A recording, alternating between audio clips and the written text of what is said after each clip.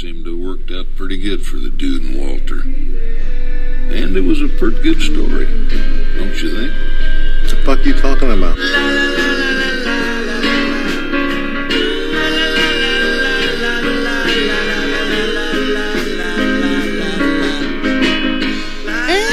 And welcome to the podcast that does, I think, what it says in the coffee can. It's best film ever. My name's the dude. My name's the dude too. Nope, not going there. I'm Georgia. All right, we're here today to do episode number 164, The Big Lebowski. Yeah. Are you even a film podcast if you haven't tackled The Big Lebowski? Exactly. I guarantee you the other ones take a lot less time than 164 episodes to get there. I don't know why. Little spoiler for how George is feeling about the film early on. Yeah. And we thought, surely a film this momentous, this potentially, I don't know, indefinite, I might say. Yeah. Requires an extra dose of enthusiasm. It does. An extra dose Of joy. Yeah. An extra dose of whatever it is he has that keeps him this energetic all day long. We're very pleased today to be welcomed on the main pod for the first time by Kevin from the podcast That Wouldn't Die. Hello, Kevin. Hey, Kev. Hey. Thank you for having me, guys. No worries. It's been a long time in the running. We've been talking about getting you on for a long time, and it's just always, I don't know when we got people off, and then Liam let me know I won't be on the pod, so I reached out to Kevin and went, perfect time. How do you feel about this? And then Liam could make it, but you know what? It's okay because Hey. the more the merrier on this one. Absolutely. And Ethan continues his sojourn away. Oh. Miss you, buddy. Yeah, we do miss you. We miss you, buddy, and we'll see you when you get back. Ethan's just got some stuff. Yeah. Some stuff. Lots of times life gets in the way. Mm-hmm. Sending loves and hugs. Sending love and hugs as he goes through his own dude-like odyssey. Yeah. Ethan would not be as relaxed as the dude. He would not. Oh, Ethan would I'm one who's likely to freak out. Like, oh my god. He'd be more like who's John Goodman's character? Walter. He'd be more like Waller. I'm gonna try. This one's out for Ian Davies. I did not practice this. I meant to. So also on top of a welcome, I want to say, hello, Deeth Ghoul Dewey Sant Happus. Ooh. Is that? Why did your Welsh sound Scottish? I know. I can't make my Welsh not sound Scottish. But regardless, that is something like Happy St. Wales Day or something like that. That's brilliant. St. Wales Day. It's handy that their patron saint is named after the country, St. Wales. Oh, dear. It's St. David. St. David, that's it. That would be David. Dewey, that David. Yeah. There we are. So thank you very much.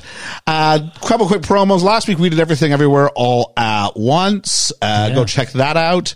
Last Friday we did Friends of the Podcast, the one with the boobies. Both episodes done really, really well, so that's good. But before we go any further, we got to thank our patron saints. That's over on the Patreon. Hey. We want to thank Julene, All right. Hermes, Come on. James de Guzman, That's what I'm hearing. Lena Overholzer, All right. Anthony Ian Davies. Dude. That would be hello, Diddy Go, Dewey San Happus.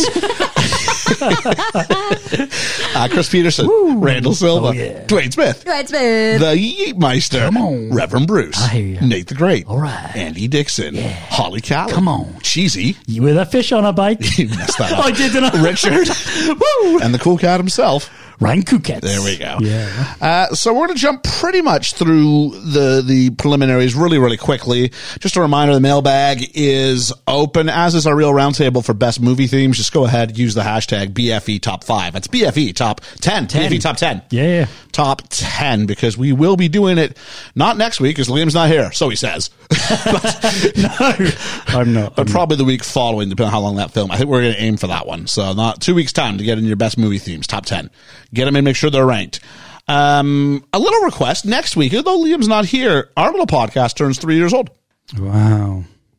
Congratulations. Thank you. A little many podcast that could. How many Woo-hoo. podcasts actually last 3 years?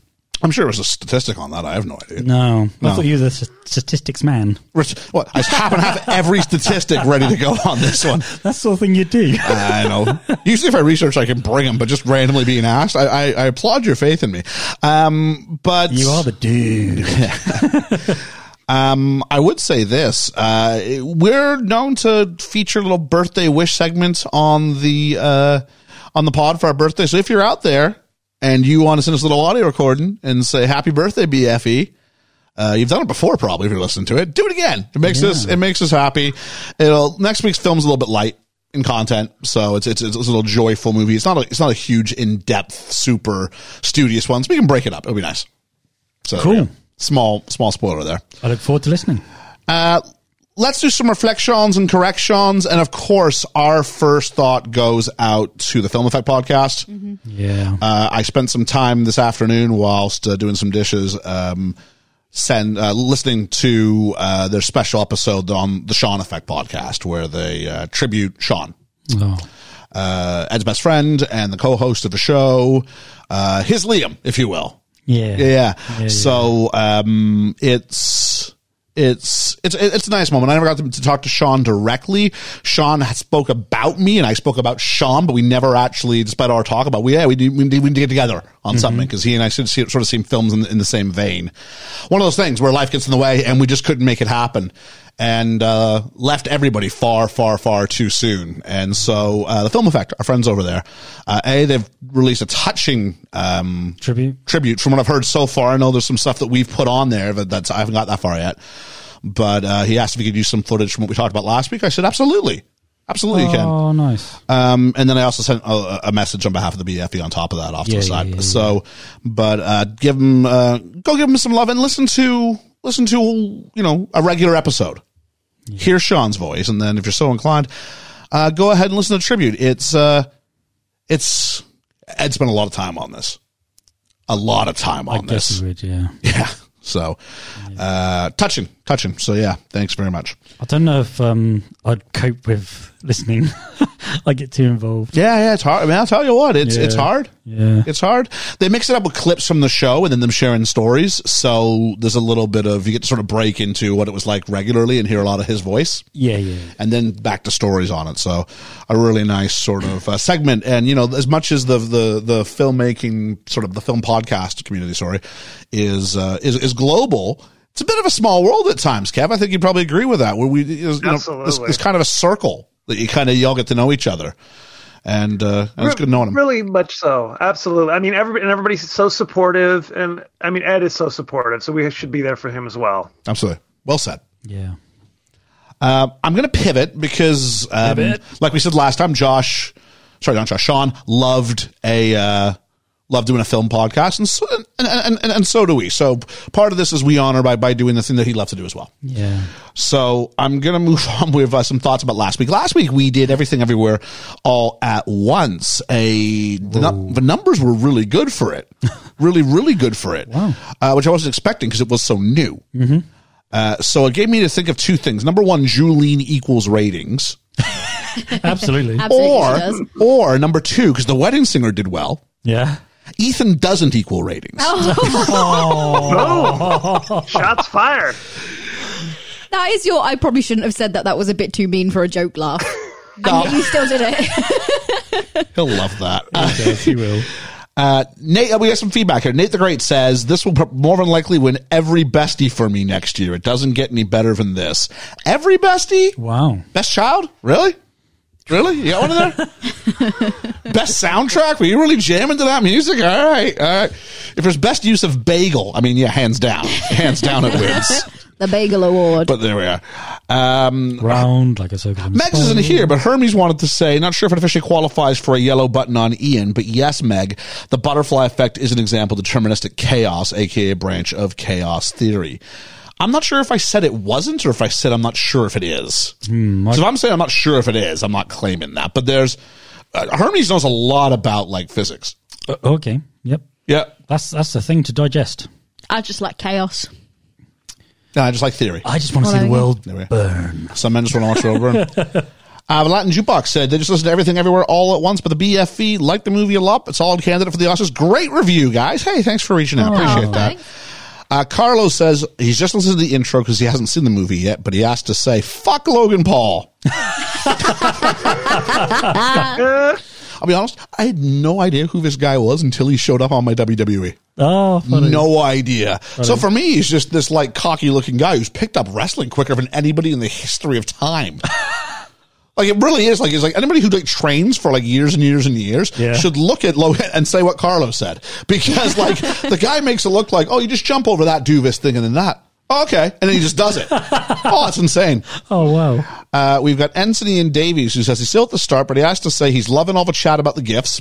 I thought Ian was going to give it to himself again. Great setup.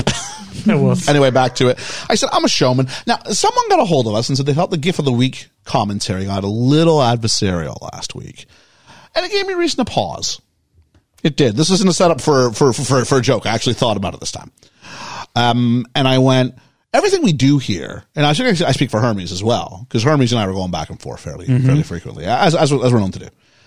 And everything, at least I think, is all in good fun. Yeah. That being said, an inside joke, if other people can't access it, then they're on the outside. In this case, could cause misinterpretation. Oh, okay, yeah. So, although we have fun and although we have banter, always want to make sure people know this is all just in good fun. I'm not going to purposely No, we're not that sort of podcast. Now, I like picking the gift of the week because I'm the guy who has to go through all the commentary and do the shout-out lists and things like that. You do. And it gives me something else to look for besides just copying commentary down. So I like that. So I'm going to keep doing it. That being said, I just wanted to make sure for everybody, I've been in contact with Hermes about going on his pod this week. I got to pick a movie, so we're all right. Yeah, we're all good. We're all great. So I'm just making sure everybody knows. My question now is, I don't know if this is appropriate yet. There's a mistake I think I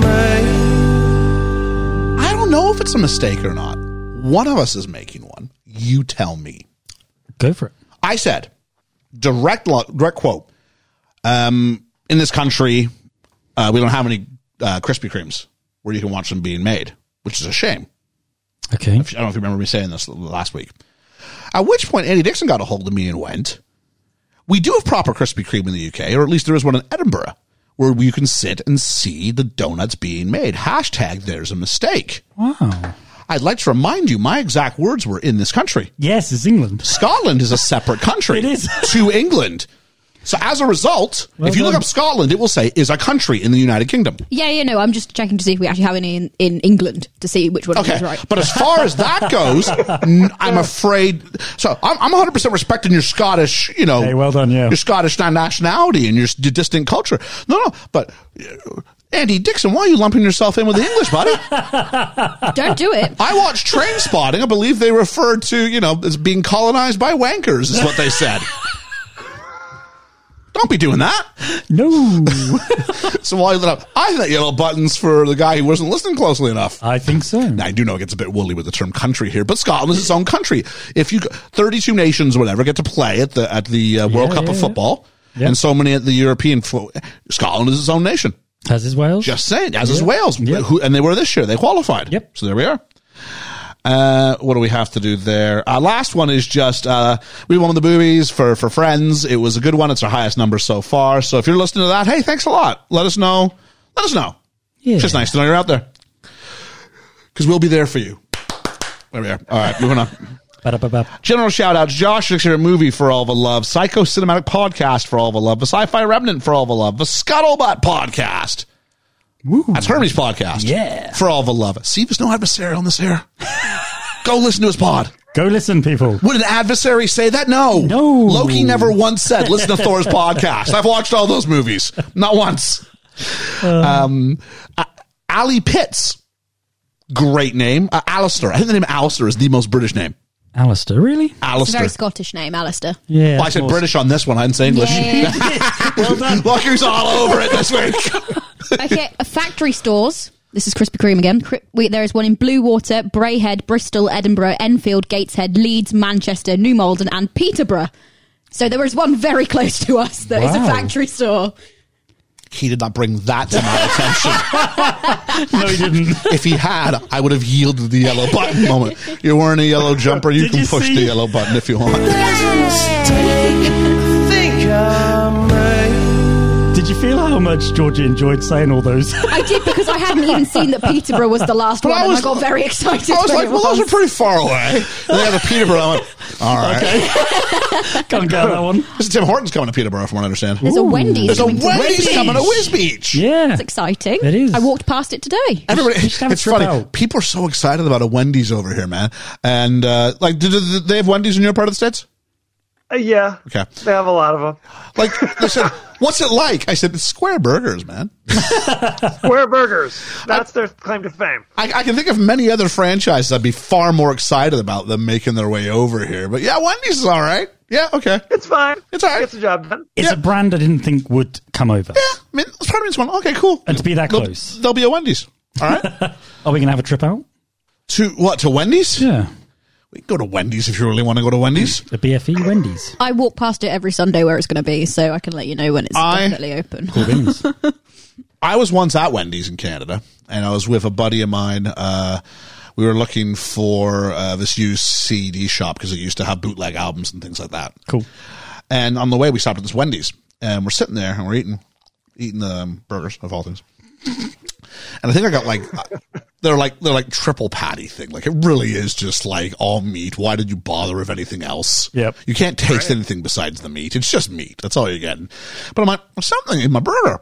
I'm kind of something, definitely a foreign substance. Oh, don't. Something plastic or something Oh. is in the burger. And you have to understand, Kev, that my mom and my sister are both terrible at sending things back. And by terrible, I mean, like, they get a kick out of doing it. And so I feel like I have to balance the universe out by being way too accommodating. Like, way too accommodating. Yep. And then I pull this item out, and it's a staple. And I don't mean like a staple, like I've got some papers that need affixing to each other. I mean, I got a big corrugated box full of, I don't know, burgers that we have to staple this together. So a big industrial staple is in my burger. As Liam's choking, I'm just going to mute him for a second here. So as a result, I go up to the counter, and they're like, "Can I help you?" And I'm like, "Yeah, this was in my burger, and it's still got like pieces of like slightly chewed like beef on it." Like, we next speak to the manager, and I went, "No, I just want a burger without a staple in it." And my friend, when they asked me, he said, "Oh, you should have like cut your cheek. You could have sued him for like $1 million." And I'm like, the thought never entered my mind for a moment of exploiting this for my own personal gain. No. I just want a burger without a staple. For me to go up and say, I got a problem with my food, like, that's a lot. But I felt staple. Right. That was the line I could cross at. Was you on a staple diet? I was not. No. I You was hit the pause, so I'm waiting for you to speak. I was at work the other day, and my friend walked in with some kids, and she went, "There's a first aider in here," fully well knowing I was in here. And she just went, "Look," and she'd stapled her thumb. Managed to put a full-on staple in her thumb. And I was like, "How did you manage this?" She's like, "Well, it wasn't working, so I was trying it." I'm like, "You don't try it with your hand over the bit where the staples come out." It was the most ridiculous thing I've ever seen a grown adult do. Lesson learned, she'll never do it again. Hopefully not. Does she work at Wendy's? No. That was So we easy. should be okay. I used to have one of those "that was easy" buttons. I used to work for an auto parts supplier, and I was part of the quality team, so they'd come in and tell us something was going wrong.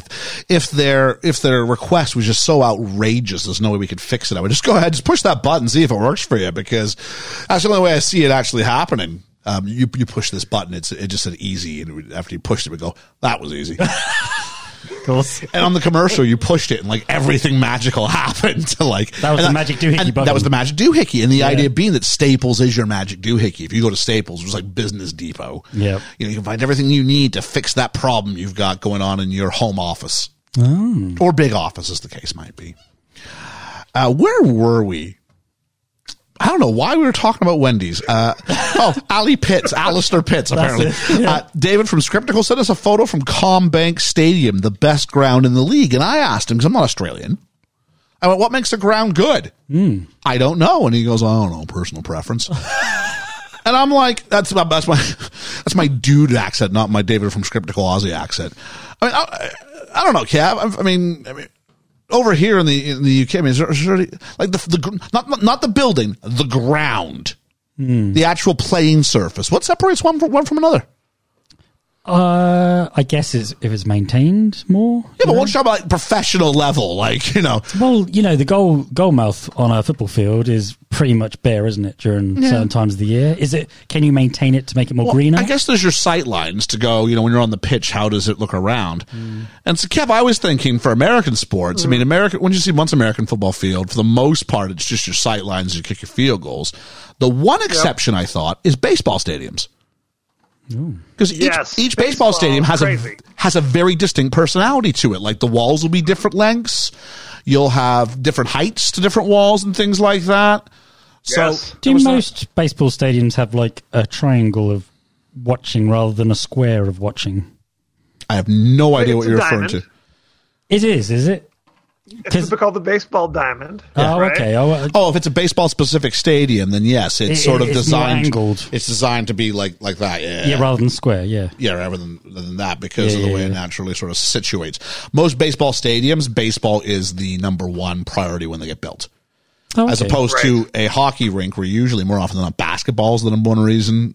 Everything kind of goes around how does it work for basketball. And they sort of make hockey work at the same time. Yeah. So back in the day, hockey rinks were different sizes. I mean, the playing surface were different sizes.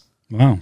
So like if you were in Chicago, it was thinner and shorter. So you'd get bigger players and they'd bulk up more of the ice. Whereas in some other places, it would be a little bit wider. And you was like, it's insane to think it wasn't a standard like playing surface.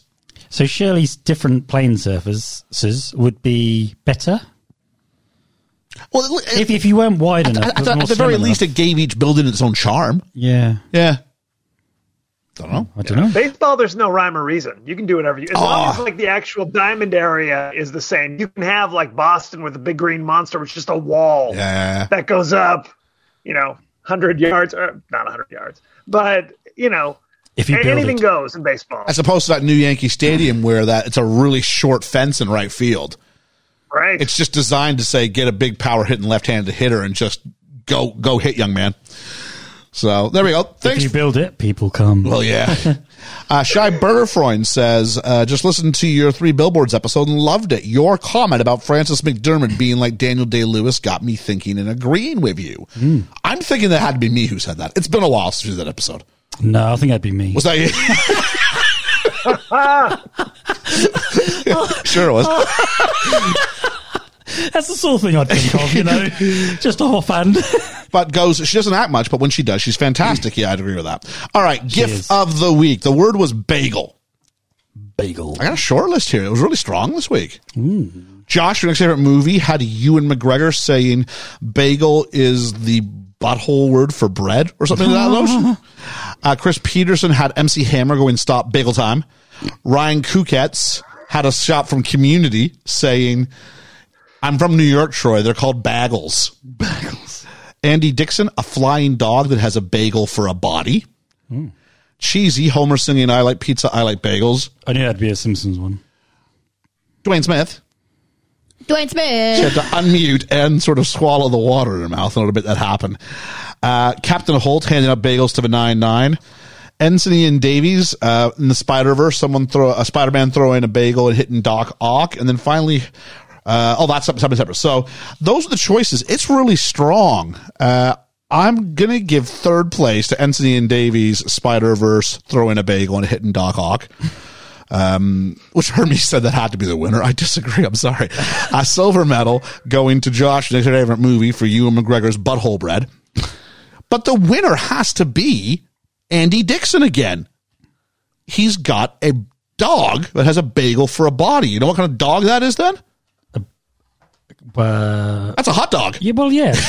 But that's not really a hot dog, is it? No, but because he somehow married our talk of dogs and our talk of bagels, how could it not be that one? I was going to say hot dog. Andy Dixon again. Hot dog. Nice win. Hot dog.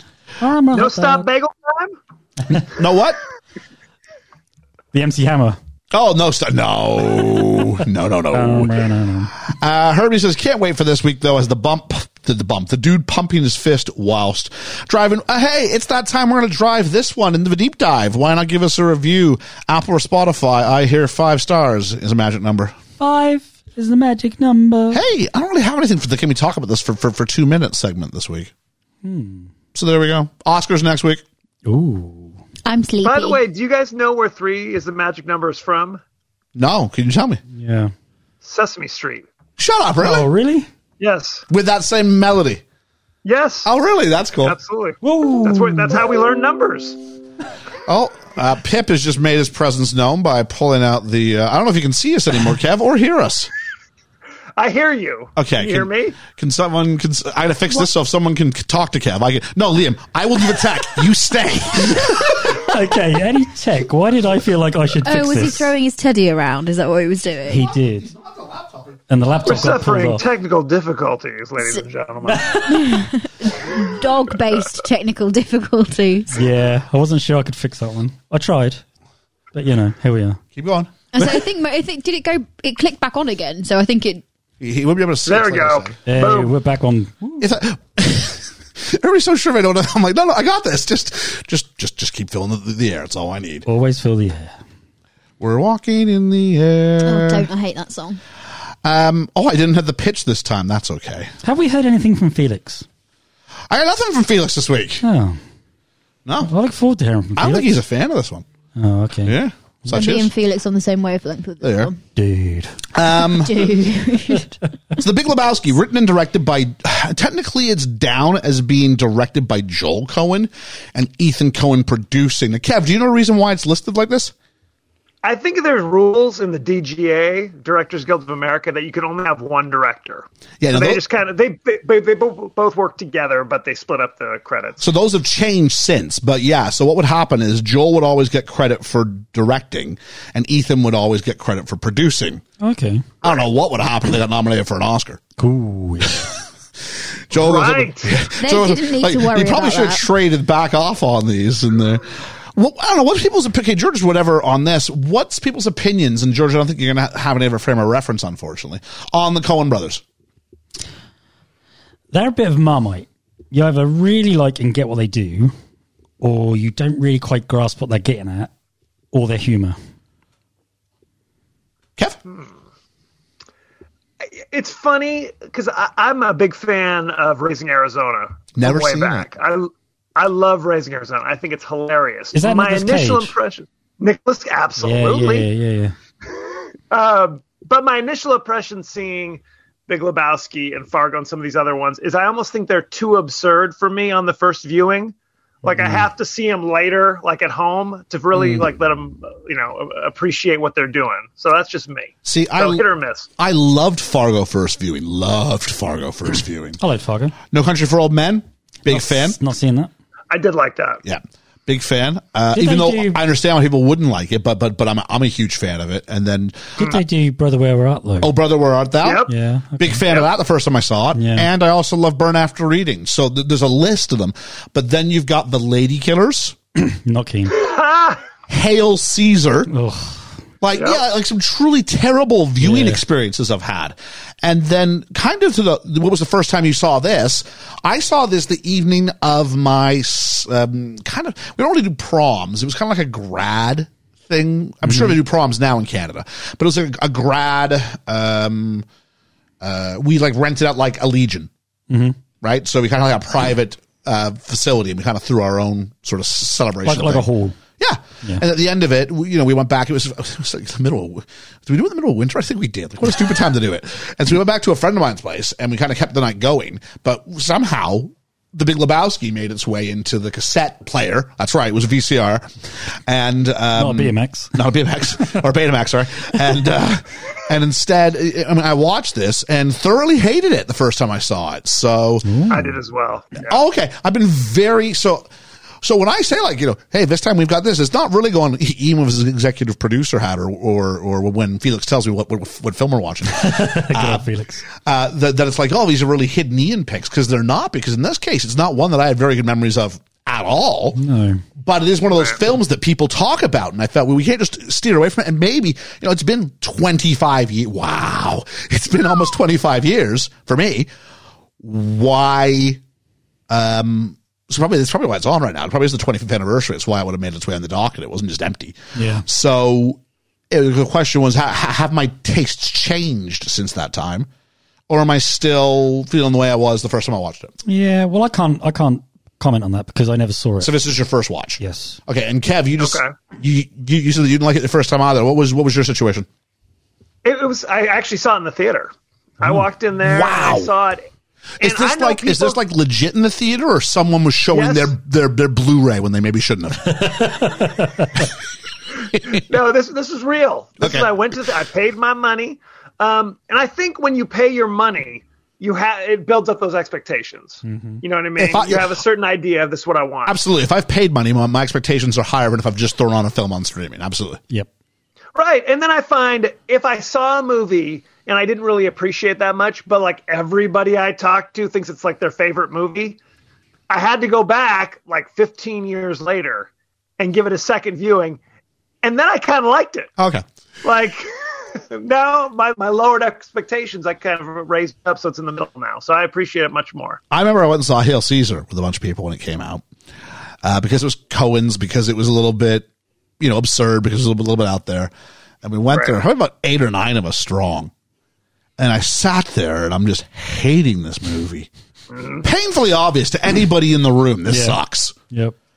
I get up, I walk outside, and I say to someone who was a friend of mine at the time, I go, whew, what a film. And he goes, I know, right? He goes, I loved it. And I'm like, you what? And this is someone who's probably got a similar education level to me, someone who I consider to be an intelligent human being. But you know what I mean? It's not someone who just likes, a different type of, like, we're cut from the same cloth. Mm-hmm. And therefore I went, how do we have two such polarizing? I don't mean like one of us was a 6 and one of us was a 4 out of 10. Like I was like a 1 and he was like a 10. Wow. I hate Hail Caesar. Yeah. Oh. Me too, just for the record. I'm probably more angry at Lady Killers because I'm like, Tom Hanks, how could you do this to me? Yeah. Right. He betrayed us. He did betray us. Very rarely he misses, but when he does. Other films, we already talked about it, by Joel and Ethan Coen. Fargo, A Brother Were Down, No Country for Old Men, Burn After Reading, True Grit, which I haven't seen. I'll acknowledge that. Jeff Bridges. Yep. Yeah, good. You might hear that name come up again during the pod. Oh. And Hail Caesar. Spoiler alert. Cinematography by Roger Deakins. Oh, that sounds familiar. Yeah, it should. I mean, he is the guy who's done The Shawshank Redemption, A Beautiful Mind, Skyfall, Prisoners, Blade Runner 2049, didn't like that. 1917. Ooh, that's good. He gets, does he win the Oscar or does he just get nominated for both of those? Anyway, he's pretty much considered, I think, the greatest working cinematographer. He's the guy. Pretty good, yeah. Oh, I didn't mention he's collaborated with the Coens 12 times. Whoa. He's their go-to guy then. Yeah. Yeah, absolutely. Music by Carter Burwell, who did Fargo, Mystery Alaska. There's one for Georgia. I've seen that one. A Knight's Tale. I like that. Have I seen that one? Is that the one with Heath Ledger? The I have Jousting. seen that one. Yep. Yeah. It's good. It was good. No Country. Yeah, it's a fun movie. It is. Yeah. Fun. No Country for Old Men. To which point I go, what music? I teach my students there is no music in this movie. I've not seen that, but my girlfriend loves it. There's a reason why there's no music in that movie, so it doesn't guide you. You have to be guided by what you see and how you interpret it yourself. Because music says, feel bad about this. Darth Vader. Dun, dun, dun, dun, dun, dun. Oh, I shouldn't like this guy. The music tells me so. All that stuff. Yeah. And then edited by Roderick Jaynes. And I only bring up Roderick Jaynes because Roderick Jaynes does not exist. Roderick Jaynes is a pseudonym for the Coen brothers. I thought as much. So they edit it together along with Trisha Cook, who does exist. She's married to Ethan Coen. And of course, Joe Coen is married to Frances McDermott. Many people consider her to be a female Daniel Day-Lewis. Yeah. It's something I might have said. I've heard it said. I think Liam said it once, and I just sort of remembered it. So, Context Corner. The Coen brothers wrote The Big Lebowski around the same time as Barton Fink, another one I've never seen. Me either. But they wanted to make it, but there were scheduling conflicts, so they decided to make Fargo in the meantime. We'll just dust off this other project we got. Wow. Well, they started writing the script. They wrote 40 pages and then let it sit for a while before finishing it. This works for them. They often get to a point, they encounter a problem, they pause, they go write something else, and then when they come back, they go, oh, okay, we know how to get out of this problem now. And they've already written parts of other movies they can go to. So that's more or less kind of where we want to go with this as far as... I just want to say actual filming took place over an 11-week period in and around Los Angeles, and Norwegian posters and video cassettes carried the texts... carried the subtext for the movie. I won't say the Norwegian, but it says recommended by the Norwegian Bowling Association. So there we go. Is bowling in this? There is bowling in this. Deep dive. There's the Universal title card, the song Tumbling Tumbleweeds, which came back more than once, and a voiceover from Sam Elliott. Oh, I love Sam Elliott. Love him. Got some pipes, me doesn't too. he? Yeah. And a mustache to boot. That guy never ages any different to what he was when he started. No, he's the same age now as he is in this movie. Yeah. From the age of 20 to the age of 50, he still looks the same. I'll bring him up when we see him to give George a chance to sort of... Is this the cowboy guy? Yes. Okay. Do you recognize him from any other movie we've done lately? No. Oh, he's the pilot who comes out and talks to George Clooney at the end of it, up in the air. Oh, okay. And he's like, where have you been all this time, son? And we're supposed to be like, wow, George Clooney's starstruck because a pilot's talk. He's not 4. Oh, you want to talk to the pilots, Jimmy? I sure do. Did you also see the Roadhouse feel to it? With the 2 characters from Roadhouse. Never seen Roadhouse. Oh, okay. So as a result... Whoa. Oh, Classic. Guy, the films I have not seen would make your head spin. Don't watch the second one. It used to be Avatar, but now I've seen Avatar, so there we go. Yeah. The big one is, I think we can all still say to a group, Ethan probably has actually, but before Ethan joined us when we were with Ellie, all 4 of us could say we haven't seen Schindler's List. I still haven't. I still haven't seen Schindler's List. No, me either. That's a rough side, as you might imagine. That's the thing, yeah. It's like, how excited do I want to get to watch, to be truly depressed for 3 hours? Right. Apocalypse Now. Like he had to phone Robin Williams to cheer him up during the shoot. That's an option I'm not going to have. No, true. We're going to have to do it one day, though. Yes, but I'm not running towards it. No. But we will do it someday. We will. So he gives us a lot of back information out west. There's a guy I want to talk to you about, Jeff Lebowski, but he called himself the Dude. There's a lot about the dude that didn't make a lot of sense to me, and a lot about where he lived. And he says that he has great purpose mispronunciation. Los Angeles, City of Now you're from pretty close to there, you know?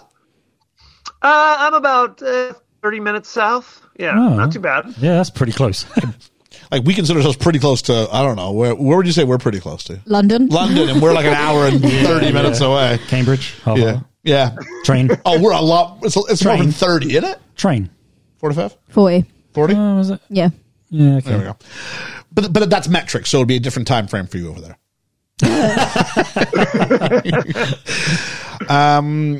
He said, but I wouldn't call it that way. I guess I've seen something as stupefying as any of those other places, because he says he hasn't been to London and he hasn't been to Paris. But he says, I love how he picks the European countries and not any other countries around it. He could have said New York, Yeah.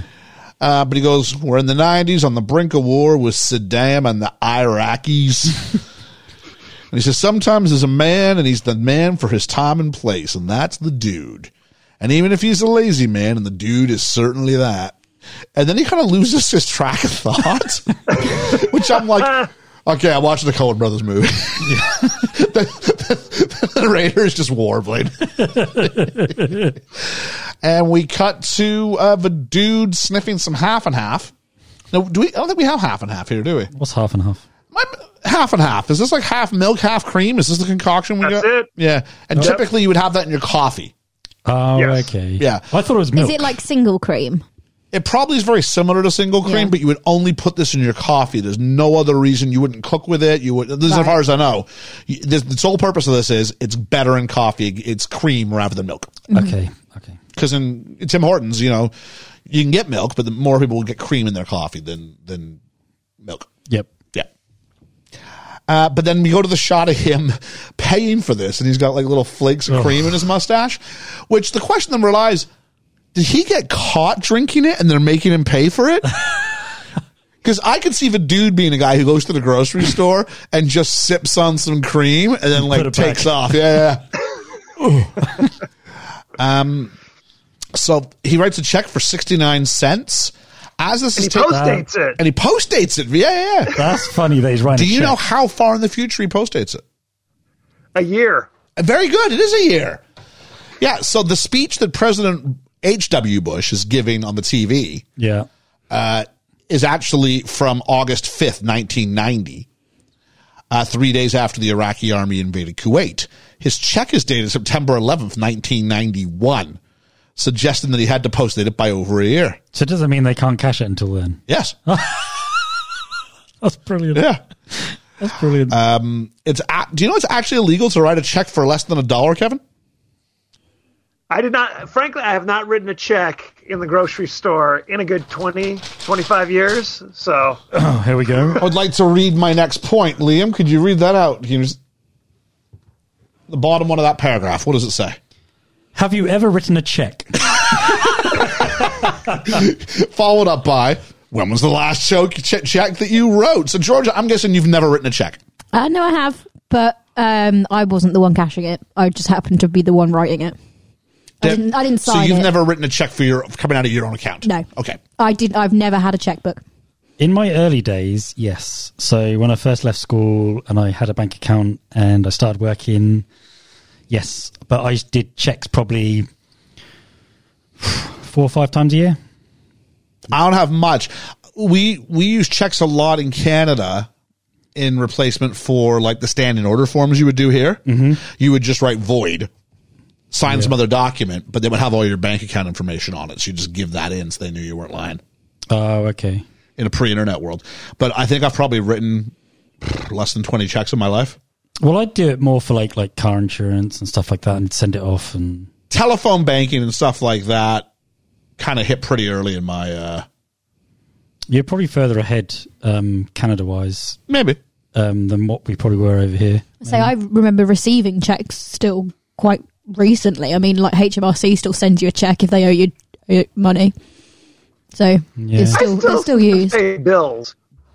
What, you use checks to pay bills?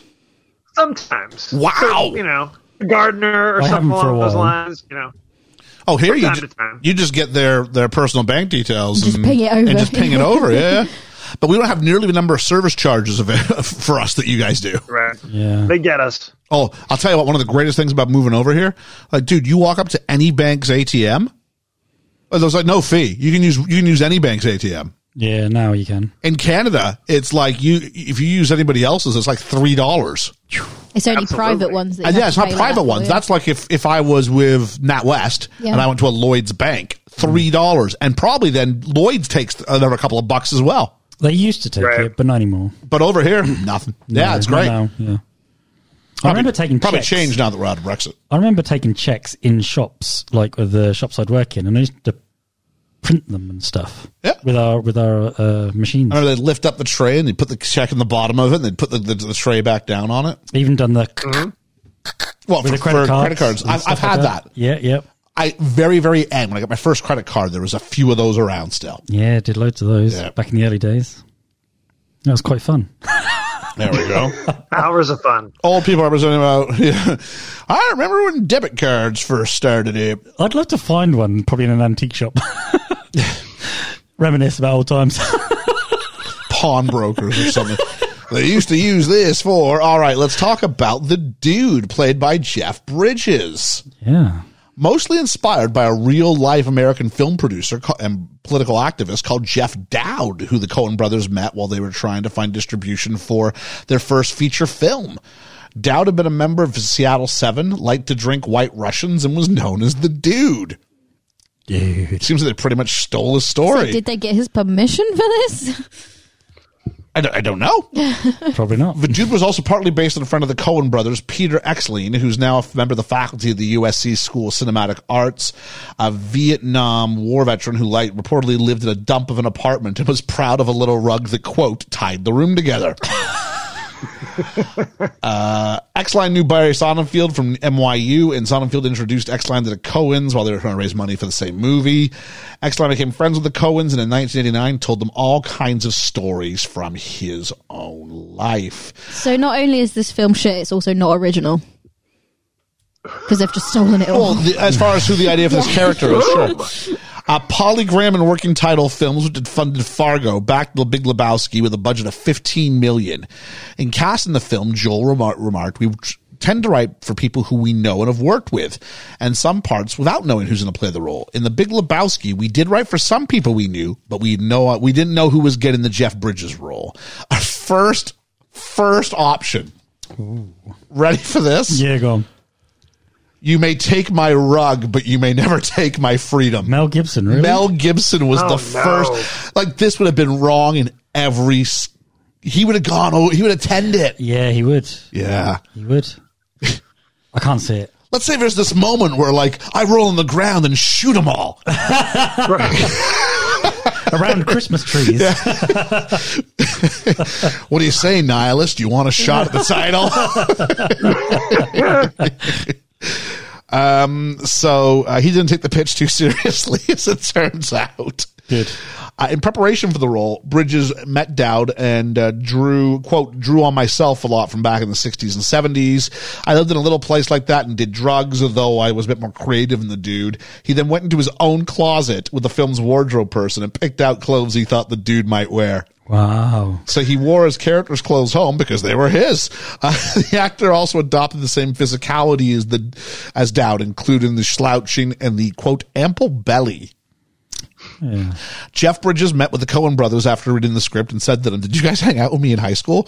Referring to the dude's easygoing surfer persona. He actually also still wears the jelly sandals he wore in the film to this day.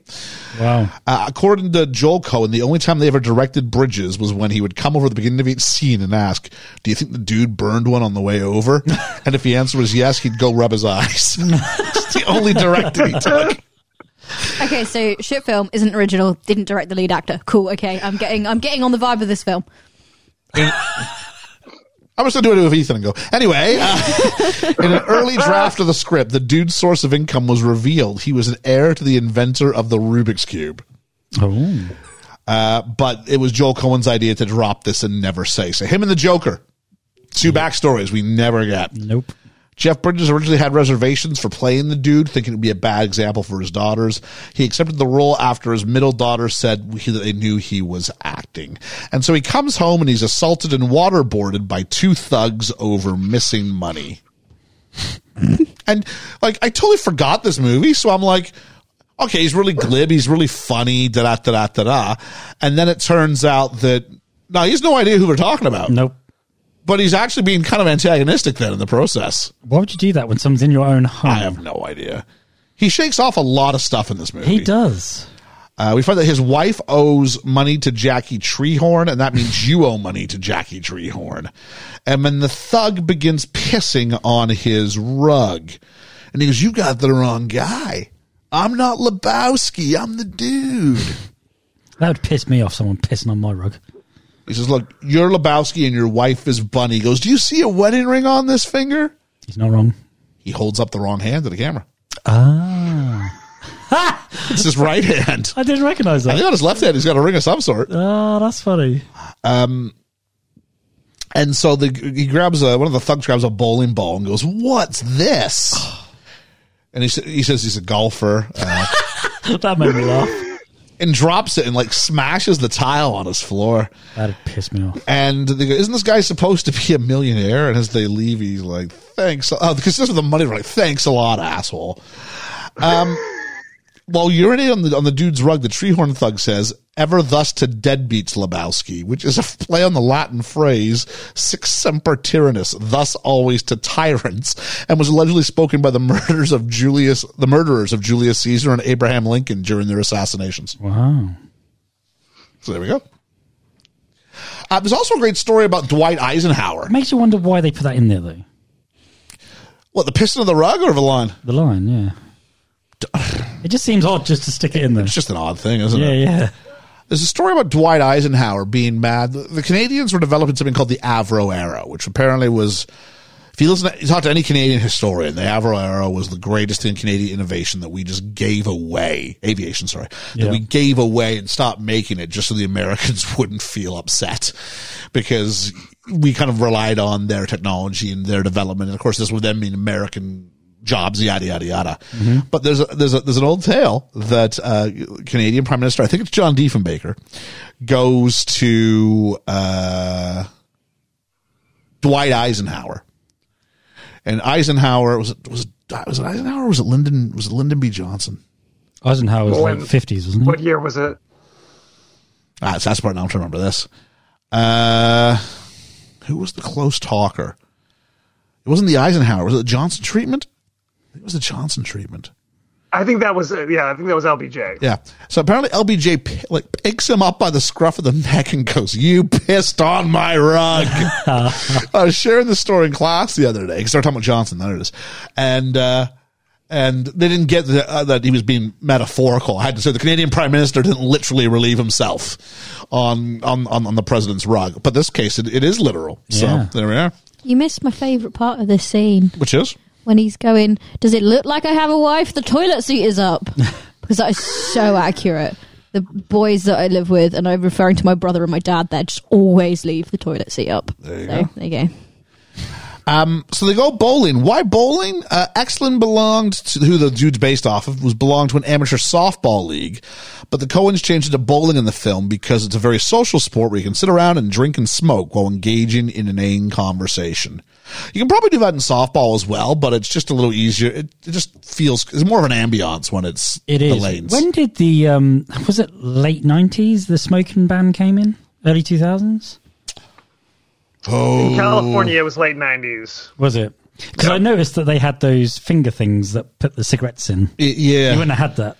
I remember early 2000s still smoking, non-smoking in restaurants. Yeah. More so over here than over there, I guess. And then I remember they decided they were going to put people behind glass walls. That's right, they did. And so you create like this like incubator of smoke. And then you have like the smoking section right next to the non-smoking section. Like there's some invisible force field stopping it. Yeah. Or in the plane, smoking or non-smoking. Last I checked, this is one giant metal tube. Like the smoke's getting everywhere. We're all breathing in recycled air for the next 8 hours. You know what I'm saying? Yep. The significance of bowling culture was, according to Joel Cohen, that it was important to reflect on the period at the end of the 50s and beginning of the 60s. They wanted that retro feel to the movie. Yeah, it's anachronistic, but it sends you back to a not so far away era, but one that was well and truly gone nevertheless. And then I'll talk about that in a bit when we get to that part of the movie. But we meet Donnie, played by Steve Buscemi. My question to Georgia is, did you recognize Steve Buscemi? Yeah, because he's got a weird face. Okay. So you don't have weird face blindness, just face blindness. I know. If someone's got a very unique face, I can always pick them out. If there was a 90s film he was in everything. If there was a 90s film he was in everything. That's true. In my head, that sounded better. I can't wait for facts. I can't wait for Shai Burgerfreund to say, just listen to this, and one of you said. You know what I mean? Yeah, I did. Any movie in the 90s. He was everywhere in the 90s. Everywhere. Yeah. Whether it was a blockbuster, I'll tell you what, small film. He didn't look that weird compared to some of his other performances in this one. No, he's just got a face that I go, I don't like your face, so I can pick it out. It's the same with Leo DiCaprio. I don't like his face. I know what he looks like. Many people say they've the same thing about both of them. Yeah. Two guys who often are compared to each other. Yeah. Absolutely. The dude, like Francis McDermott and Daniel Day-Lewis. Yes. The dude's still going on about how the rug tied the room together, and then we meet. Oh, it's important to say Donnie hits a strike. Donnie's a good bowler. I like Donnie. He very rarely speaks in this film. Because every time he does, it's just, I won't use a swear, but it's shut the hell up. Donnie. Which, like, this guy's carrying, like, for guys who care so much about bowling, this guy's carrying that team. Yeah. He's a good bowler. He is. I don't know if you noticed, we never see the dude bowl in the movie. I didn't notice that. We never see him throw a ball in the whole movie. Yeah. I hadn't noticed. So there we go. Meet Walter, played by John Goodman. Yeah. Georgia, this is the voice of, what's his name from Monsters, Inc.? Sully. I did recognise his voice, but I didn't, now you've said that, I can pick it out. Here's now what I want. I want to see some action from Monsters, Inc. with some lines from this movie put in there. Have you ever seen Coyote Ugly? Yes. He's the father. Wait, you've seen that? Yeah. He's the father. I've seen weird films. My dad likes weird films, okay? John Goodman was one of those guys that you were trying to make a movie star forever, and he just had the worst choice in films. You'll recognize this, King Georgia. He is the dean of the air conditioner school. Oh, yeah. So there we go. He's a better supporting actor than a lead actor. He's what are you talking about? He was great in Roseanne for a decade. Yeah, I'm not saying that. I'm just saying in movies, he's very good at support. Oh, I enjoy him more when he's a support role than I do. I can't reject that because you're not wrong, but he just made terrible choices. Yeah, like Born Yesterday. Not seeing that. Oh, the Flintstones. Oh yeah, that was terrible. I love the Flintstones. King Ralph. King Ralph, definitely. I was just going to say King Ralph. Yeah. Absolutely. Yeah. King Ralph. Who was he in Flintstones? He was. Oh, hang on, I think I got the character's name. Fred Flintstone. Was he Fred or was he the other one? He's Fred. Okay. Wilma. Yeah, it's that one. So while they were sharing stories, this guy, Robert Exlin, his story also included one about his actor friend, Louis Abernathy, a fellow Vietnam vet who later became a private investigator and helped him track down and confront a high school kid who stole his car. Wow. As in the film, Exlin's car was impounded by the LAPD and Abernathy found an 8th grader's homework under the passenger seat. You know what I'm learning? I could write a film by just talking to people and stealing their stories. It's like it's very Gilderoy Lockhart, isn't it? Like he walks around being like, "Oh, find a wizard that did something really cool," and then you're gonna like obliviate them and then write a book and pretend you did it. Hang on, are you trying to make a link between Harry Potter and the Big Lebowski? No, and the Coen brothers, yeah. Because I will see you and match you on this. Wonderful. John Goodman has stated he's never had more fun acting in a movie than in this one. It's also his favorite film in which he appears. You can see why he had fun with that, because you look at his other roles and then you look at this one, he's letting go of the reins, isn't he? Yep. Absolutely. He's chewing scenery. Absolutely. Originally, Goodman wanted a different kind of beard for Walter, but the Coen brothers insisted on the chin strap, or what they called the gladiator, and thought it would go well. He thought it would go well with his flat top haircut. After being cast in the film, Jeff Bridges went up to John Goodman and asked him, "When do you think we'll get our rewrites?" Goodman, who'd worked with the Coens before, said, "This is a Coen movie. They don't do rewrites." Not of their own material. They don't do rewrites. No. They don't do their own material. They take stories. They don't direct the lead actor. Cool, right? Yeah. Just keeping a running checklist here. I'll say this. I mean, Walter's, the dude wants to blame it on his direct word was a bunch of Chinamen. And Walter's like, I think that's not the correct nomenclature for today's day and age. They have to be called Asian Americans, which considering he brings everything back to Vietnam, it's quite surprising. Yeah. Yeah. I thought that was... Or just dodgy character development. No, I think hang on. I think you're going to have a hard time, despite the fact that so much of it is lifted, I think you're going to have a hard time telling me that these aren't two well-crafted characters. Absolutely. They're not bad. I don't mind the dude as a character. It's just really very, very little story. And then the climax. I will agree with you on this. The climax of the story literally is like about a person that we've been told the whole movie to shut the fuck up. So I just don't care. Why did they do that? That's just stupid. I don't care about him because the other character has been like, shut the fuck up, Donnie. So I'm like, yeah, Donnie, shut the fuck up. And then he... Hang on, though. You did get that, like, Walter's not a good character, though, right? Yeah, but I don't care about Donnie because he doesn't speak at all. He shouldn't be our compass as to which characters have value. No, but they don't give Donnie any value because they are constantly... He doesn't get to talk. Like, you got that, like, Walter's wrong about everything, right? Okay. Other than the Asian Americans thing. Which, again, is a great moment. Which is a really spotty bit of... Like, it doesn't make sense. But it's first, so I'm okay with it. But he says, like, look, the issues that, he goes, someone else owes you for your rug. You need to get your compensation for that. It turns out there's two Lebowskis in town. And so eventually they figure out that the dude is going to go talk to the other Lebowski because you owe me money for a new rug. And so he goes over to the other Lebowski's house, who is the Big Lebowski. The Big Lebowski is not Jeff Bridges. The Big Lebowski is this other guy who we'll get to in a second. First, though, we got to meet Brandt, played by Philip Seymour Hoffman. I love Philip Seymour Hoffman. Georgia, Philip Seymour Hoffman. He was in Twister. He did Twister. It's a name I know, but that's because it's a really long name. Have you seen The Hunger Games? I've seen the first one. He's not in the first one. He's in the second one, I think. Boogie Nights? No. Oh, she's not seen Boogie Nights. No. The Boat That Rocked? I've seen that. He's in it. Yeah. Thanks. Oh, Almost Famous. Almost Famous, yes, of course. He's a journalist. What's that film? Almost Famous is the one about the boy who goes on the road with the rock band. Kate Hudson. Let's Deflower the Kid. Oh, ugh. Yeah, but he's like that's probably why he's the older music writer who coaches him on like don't fall in love with the band. Yeah. They're going to convince you to don't fall in love with the band. Yeah, I can't remember. Anyway, Philip Seymour Hoffman's in this. He's also in Patch Adams. David Cross auditioned for the role of Brent. Who's he? David Cross. If you've seen Arrested Development, no. Georgia knows David Cross. He's in. Ready for this? This is the movie that she's going to go. Oh, I know that one. He's in. She's the Man. Yeah. He's the principal of the school. I don't know that film that well. He's the principal of the school, the bald-headed guy with the big beard. Oh. Yeah. He was also, though, most famously maybe in Arrested Development, where he played Tobias Funke. Oh, that dude. Yep. I don't like Arrested Development. He's also in Unbreakable Kimmy Schmidt. I do like that. He's the boyfriend of Jane Krasinski's character who wants to buy the Washington Redskins when they're still called the Redskins. Yes, I remember. Yeah. Oh. Anyway, he said that he auditioned for it, told Vulture magazine, I auditioned for The Big Lebowski, thought I did a really good job. Then I saw Philip Seymour Hoffman and what he did with the part, and I was like, oh, that's the way to do it. So here, and Mr. Lebowski is a bit of a big man, although he's disabled, we're told. There's all these pictures of him with Nancy Reagan and with all these underprivileged youth who he's sending off to college. So we get this idea about this guy being a paragon of virtue in the community.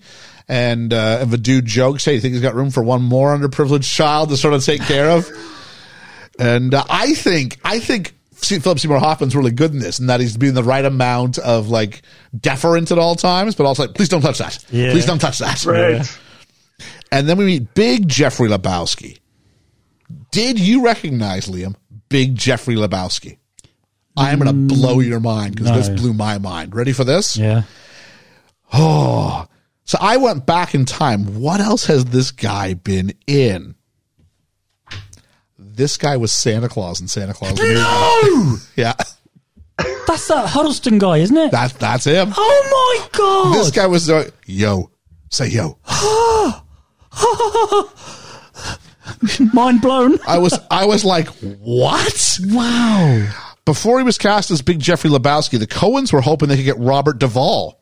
Oh, cool. Who, Georgia, you might appreciate this. He did not like the script. Good. Like, why are you asking me all these questions about my life and writing them all down? I like Robert Duvall. Literally. Anthony Hopkins, who wasn't interested in playing an American. Okay. Gene Hackman, who was taking a break from acting at the time. They also looked at Norman Mailer, George C. Scott, Jerry Falwell. Whoa. Like, moral majority Jerry Falwell, yeah? Right. Oh, you'd have to have a bit. Yeah, I can see why you turned it down. Gore Vidal, Andy Griffith, William F. Buckley, Ernest Borgnine, but their top choice was Marlon Brando, but he was too unwell to star in the film. That's a shame. Brando would have been good in that. And he asks, Big Lebowski asks the dude, did I urinate on your rug? And they bring up his wife, and his wife is a trigger, as he gives her a generous allowance and she does not live on it. Direct quote, I didn't blame anyone when some Chinamen took away my legs in Korea.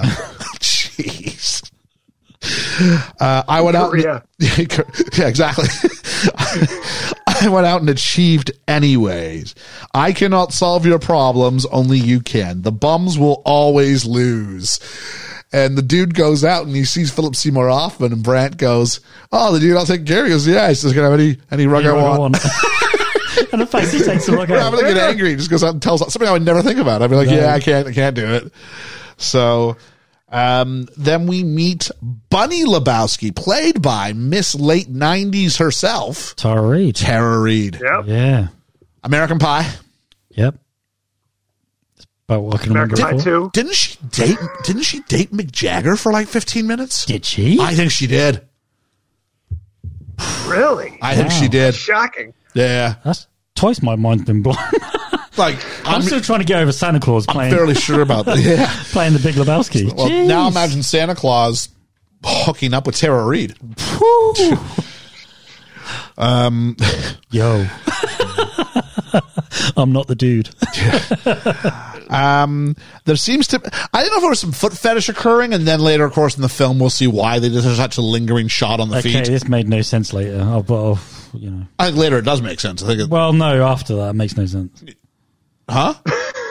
I'll talk about it when we get there. All right, cool. Yeah. Close up on her feet, though. So I'm like, is the dude like a foot fetishist or what? Why are we like being constantly zooming on her feet? It makes no sense. Just to bring us to the topic later, isn't it? I'm going to clean this up a bit and say she offers to have a sexual experience with him for $1,000. Oh, you're not going to give it word for word? No, I'm not going to. Oh, that's a shame. Brant can watch. No, he can't watch, or else he has to pay $100. Someone else was considered for this role. Kate Hudson. No. Charlize Theron.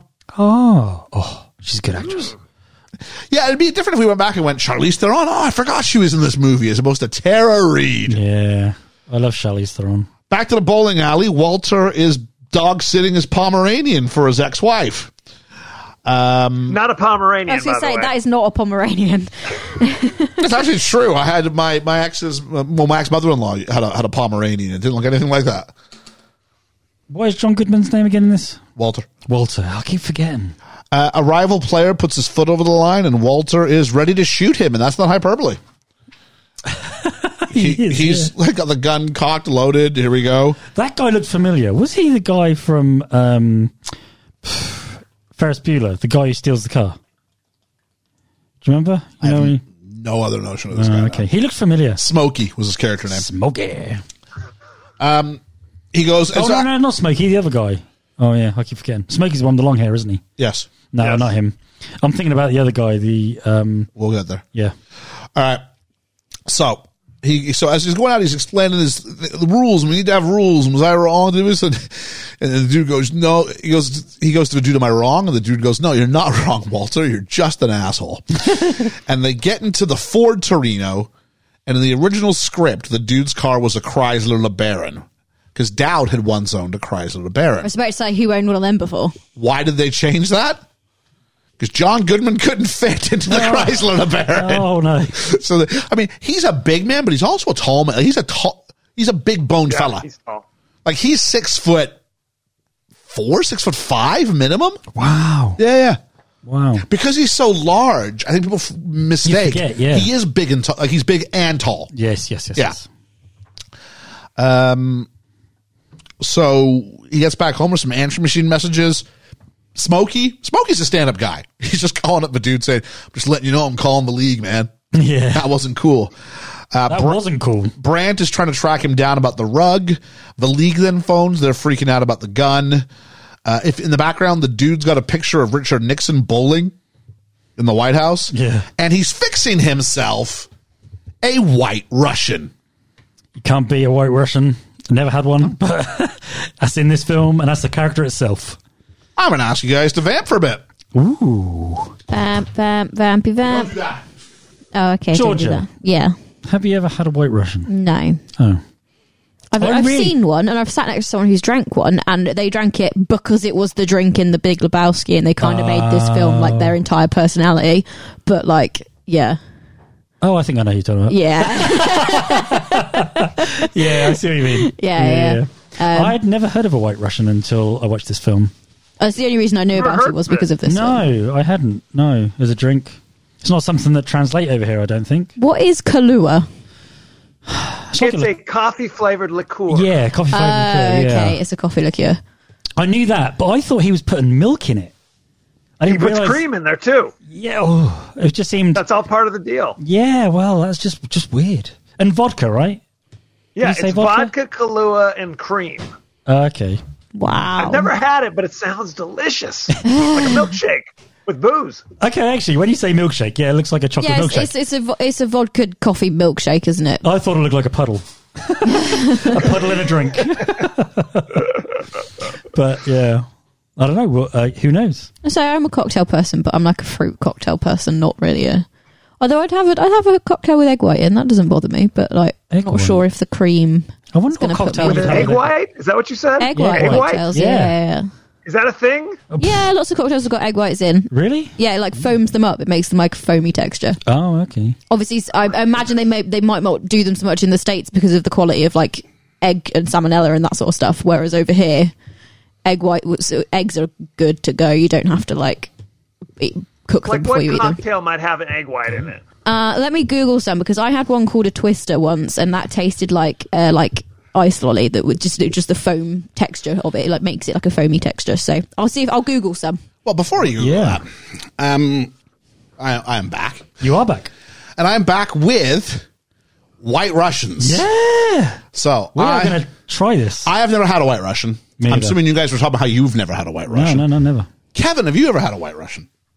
I've never had a White Russian. And you told us we were doing this. And even though when we started it was like 10 a.m. my time, not a usual time I have a cocktail, but I have a 4-pack. So I'm going to have 4 cocktails. Oh, nice. Good. Wow. Lad. So, I'm not having 4. So this is, I don't know, something like 5 parts vodka to 3 parts Kahlua to 2 parts cream. So cool, I can smell it as well. Yeah, it's woo. It's kind of like this, just like really alcohol-y, coffee-like thing to it. It does. Do you remember Camp Coffee?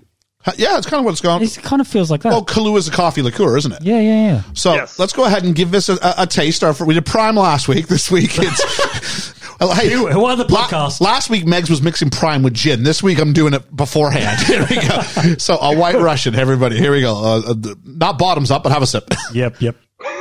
Bottoms up.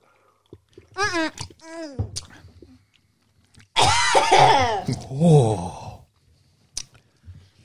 I kind of dig it. It's a boozy taste, but I like it. I don't mind the taste, but that is far too strong for my liking. That's boozy. That's the thing. So everything I saw said, look, it's going to be a boozy flavor. You're going to have that. George, if you want to put some more cream into that, sort of cut it up, you can do that. I mean, I won't lie. I've already got a very sore stomach, so I'm not sure that amount of alcohol is going to help. I might pass. I think after a few, you'd be okay with it, but at first thing, you got to sort of hang on to that cream side of it. But I quite like it, actually. Don't let the smooth taste fool you. Yeah, I like the flavor. I like the taste, but so is it. I would need to expected. Water it down with like milk or something. What would a watered down Russian be? If you weren't Russian, but you were like sort of Russian. I don't want to insult any other countries, but like maybe a Russian, a Belarusian. Oh no! Excellent. No, I think it's quite nice. Oh, is it? Oh, I see. A White Russian, obviously, because white being the cream used, and the Russian being the vodka.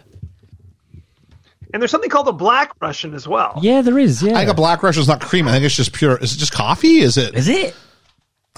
Coffee? I don't know what the difference is. That would blow your head off. That's really quite nice. Yeah. Actually, the second sip. I like that. I'm drinking this. Hey, I'm in. Do you know what? You said from day one on the podcast, you said that, I want this. That sounds good.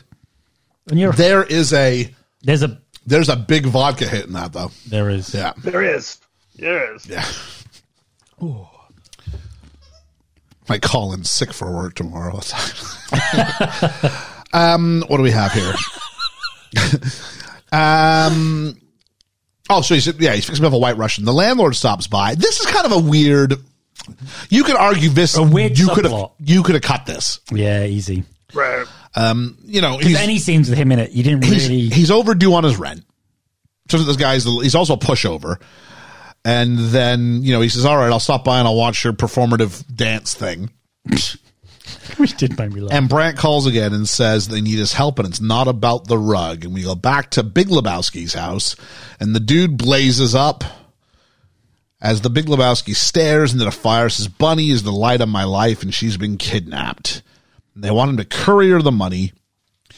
Dude is kind of like, "Why me? I don't want to do this." Let me say, it's the same guys who pissed on your rug. He's like, "Oh, okay, I'm in." If a 20 grand doesn't hurt either. But you know the funny thing, though, right? If Roller Hunter pushed it at the bowling alley, saying, "Man, you need to find out, you need to get that rug, you need to get compensated, you need to do this," none of this would ever happen. No, this is all like this is Roller's fault. And then we have a highly sexualized introduction to meet Jesus Quintana, played by John Turturro. Yeah, this is the guy. This is the guy I think is in. He looked very familiar to me. He's been in many things. Do the Right Thing. He's a big part of that. If you've seen The Batman. Yes. That just came out. He played Falcone. Yes. Yeah. Yes. So, amongst other things. Amongst a lot of things. He had a very familiar face, definitely. Mm-hmm.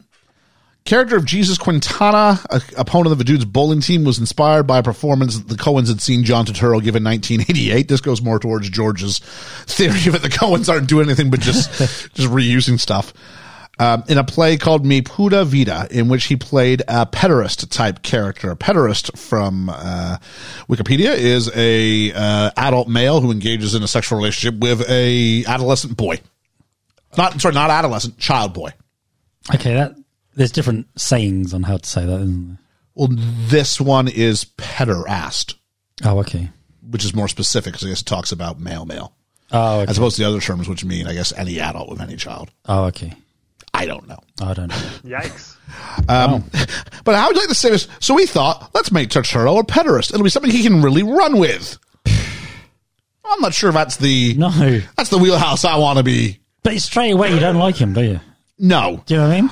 Turturro thought he was going to have a bigger role in the film, but when he read the script, he realized the part was quite small, so they let him come up with a lot of ideas for the character, like shining the bowling ball in the scene where he dances backwards. That bit with the cutaway, and he's like, got like a black. Yeah, it's very funny. Yeah. He's got some balls to do that, hasn't he?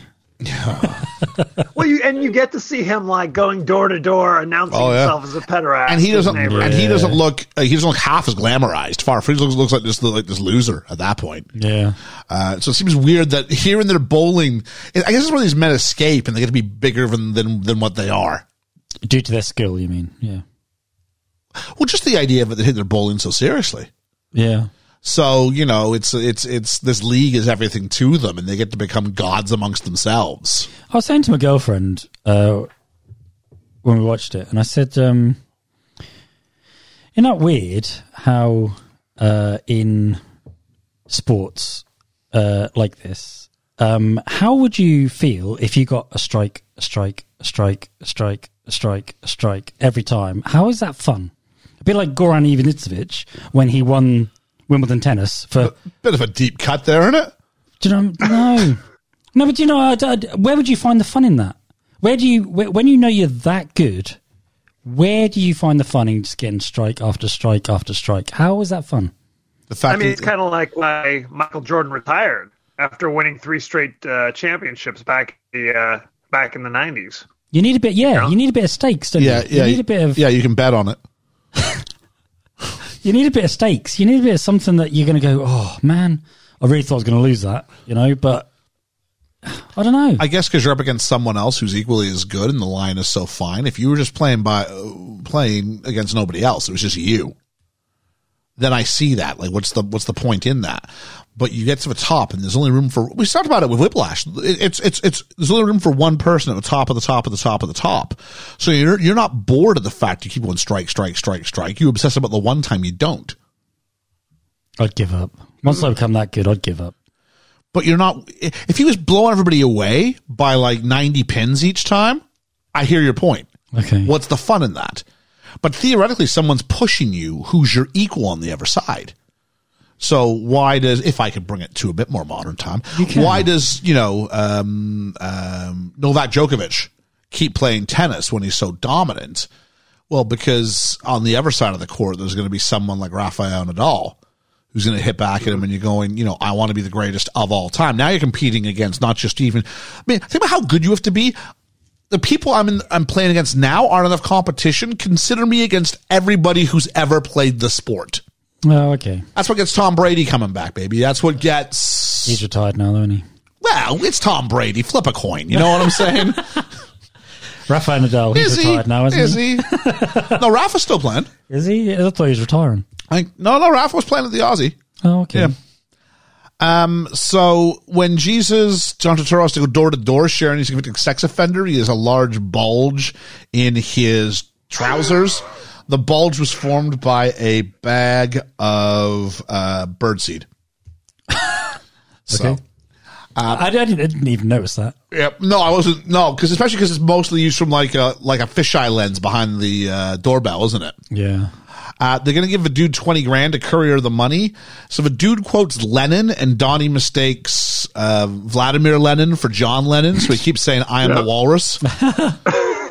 I was laughing. That was good. I've got here cutaway to Quintana and his teammates watching their balls in a sexualized manner. Walter is super angry about everything he's done in Vietnam, so Bunny can live like this. He's really this became face down in the mud. This became the theme for the second part of the movie, where everything was about what he did in Nam, and this is offensive to him as his role as a veteran. Yeah. Quintana. By the way, did you know who Walter was based on? I think I had it and skipped it. What was it? John Milius, who wrote like Apocalypse Now. I said to you Apocalypse Now. Yes. Did you? I mentioned it earlier in the pod. Oh, did you? Okay. Not in that same context, but I did mention it. So they were both based on like kind of movie producer types or screenwriter types that they had known in the industry. So that's kind of interesting. Yes. It is, yeah. Quintana comes over and sets them up as rivals in the next round. He says if Walter pulls any of that stuff, he'll grab his gun, stick it up Walter's ass, and pull the trigger till it goes click. To which point Donnie goes, Jesus. And then Jesus goes, that's right. You don't mess with the Jesus. It's interesting. Walter is this is the only person that Walter does not respond to with aggression. Yeah, is Quintana. That's it. Cut to later. We see the dude and he's listening. What's he listening to? Like the audio from last year's playoffs? It's just bowling pins going down. Yeah, he is, isn't he?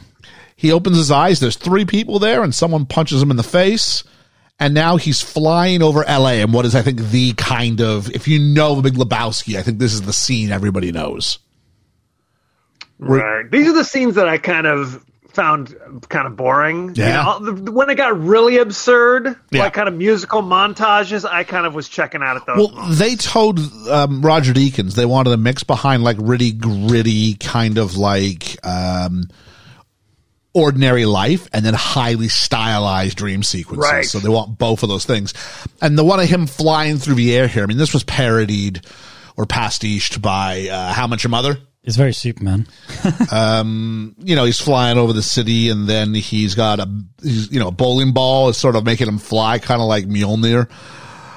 And then he lands on the ground, and he's in a giant bowling lane and a ball is flying towards him and he's like a little man trapped by this big ball that's sort of floating towards him. And I had it in my notes that I've thrown on the floor how they did this. So if you guys talk for a second. Oh, okay. I was going to say, do you want me to get it for you? I quite like the dream sequency bits. I found them very distracting, but in a good way. I found that I liked them. Did you not like it? I found that the parts that I really appreciated now were kind of the weird dialogue that Jeff Bridges or Walter would just kind of slip in there, or even Donnie. You know what I mean? There's that moment earlier where they're at the Big Lebowski's house, and he's got, what is it, Lebowski's kids, you know, the inner city youths. Yeah. Oh, yeah, those are Lebowski's kids. Oh, different moms, huh? Yeah. Absolutely. To achieve things that you might not notice. I dug it. To achieve the point of view of a rolling bowling ball, the Coen brothers mounted a camera on something like a barbecue spit, according to Ethan, and then dollied it along the lane. The challenge for them was figuring out the relative speeds of the forward motion and the rotating motion. CGI was then used to create the vantage point of the thumb hole in the bowling ball. Oh, cool. Imagine saying, I want this idea for a shot, and going, yeah, okay. It worked, though. It did work. Yeah. He wakes up to his beeper going off. It's time for the drop-off. He's given the money and the oldest mobile phone you've ever seen in your life. And we get told over and over again, her life is in your hands. One man alone with the drop-off. Walter comes in with some dirty laundry. He's got a plan. He's going to keep the money and give them a bag full of stuff. And he's called the sort of word they use for this is the ringer. The ringer is the inauthentic bag. Yeah. Right. Well, he thinks, and they all think, that Bunny has kidnapped herself. Yes, that's the theory that the dude has presented. And as soon as he says that, Walter's all in. Right. He's like, yeah, she did. You said it yourself. He's like, well, it's a theory. He's like, nope, you're right. The dude, when he answers the phone, actually says us, and they hang up on him. But, of course, they phone back and give him instructions. Walter's got a plan. I'm going to beat out where Bunny is out of one of them. He said, and he goes, if there's one thing I learned in Nam, and then the phone goes off to cut him off so he can't finish his story. Yeah. And then Walter throws the ringer bag out of the car, and the bad guy suss out that it's fake, and they shoot out the Gran Torino. And I had a note on this. I don't think I've put it where it was supposed to go. So they couldn't make this shot happen. Oh, okay. They couldn't make it so it threw in the right way. It would never go far enough. So what they did in the end was they filmed it in reverse. So they threw the bag into the car. Yep. And then they played that backwards. Makes sense. So there we are. Clever idea. They shoot out the Gran Torino. Walter's, the dude's all freaking out. They're gonna kill the girl. Walter just wants to go bowling. We go back to bowling. Donnie tells him they posted the semifinals, and Walter is way more angry that they're making him bowl on Saturday than he is that this drop off went wrong, and that this girl might be dying. And we learn about Shabbos. Sounds right. The boys leave the bowling lanes, and the car is missing. But is it stolen or towed? The dude, because they were parked in a handicap spot. Because of course they did. I got a feeling that was towed. That's how I felt. It's stolen. Yeah. It was stolen, and then it was towed after that. Yeah. The dude goes home, and the mobile phone has not stopped ringing. They report the car is stolen. Was there anything of value in the briefcase? The cop asks. He goes, yeah, my business papers.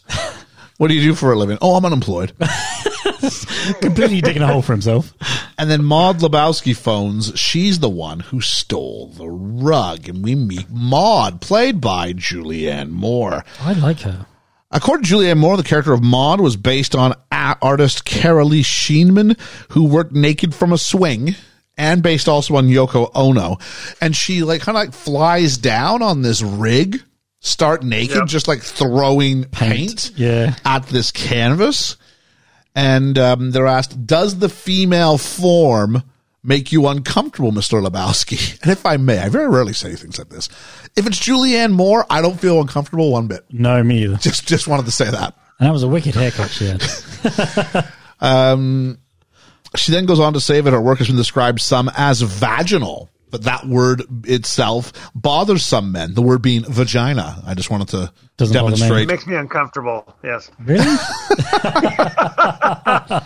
That's got to be more of a 90s thing than a today thing, doesn't it? Yeah. I don't bother me. In America, we're very prudish. Oh, okay. There you go. I guess we're not over here. You're less over here for sure. Yeah.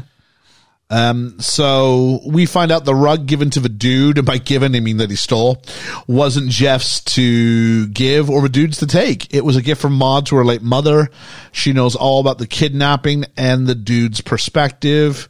And she goes, do you like sex, Mr. Lebowski? And she refers to it as, it says, it can be a zesty exercise. I wrote that down. That was so zesty. A zesty exercise. Zesty Love it. exercise.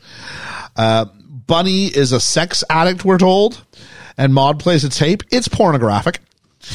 The acting is bad, and despite the fact that it's Tara Reid, I think she is trying to be a bad actress in this. Yeah. Hard to tell sometimes. Sorry, Tara, if you are listening. Log jamming. I mean, this is log jamming. Yes, log jamming. That's right. There's a difference between being a cute girl and a hot girl. Tara Reid was the hot girl. Yeah, back in the day. Yeah, back in the day. Yes.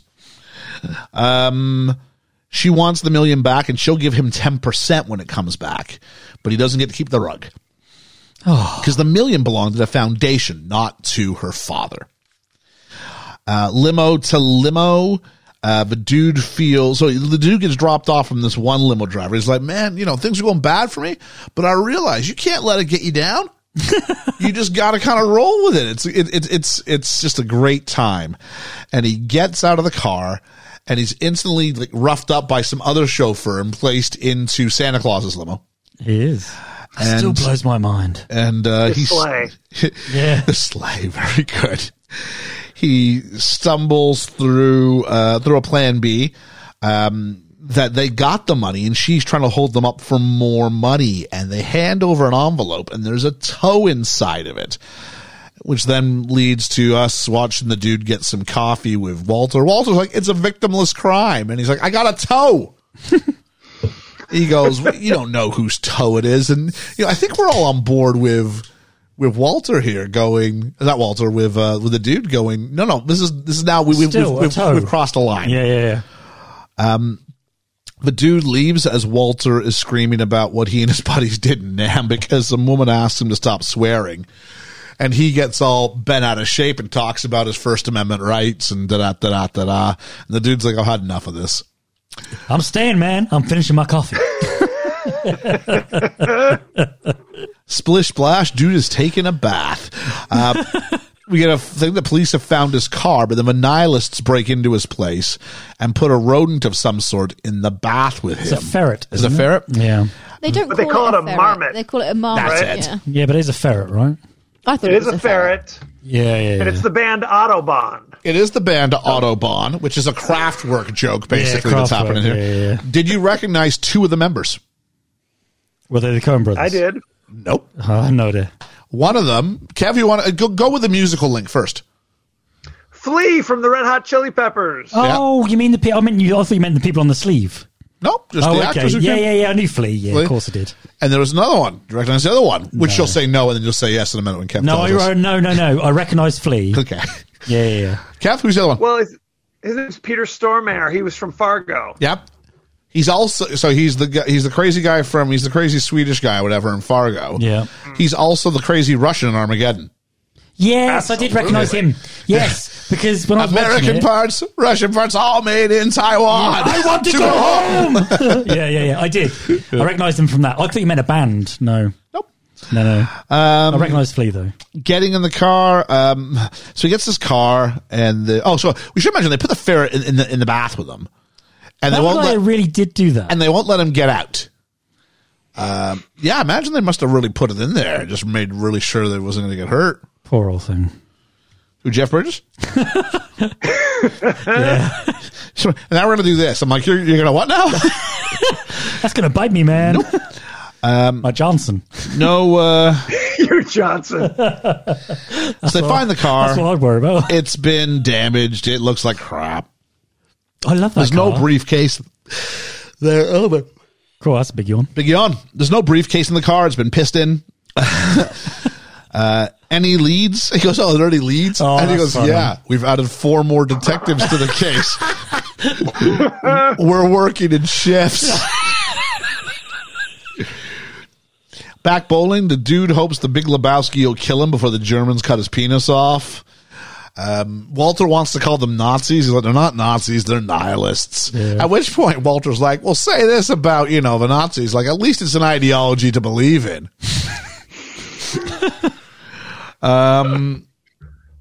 And so, I think the dude's thinking what anybody in that situation would be thinking, because all he cares about is the tournament. We got to practice for the tournament. He goes, fuck the tournament. He goes, well, I can see you don't want to be cheered up. Come on, Donnie. And now Donnie's okay now. Yeah. Walter's that guy who's always mad at one person in the group.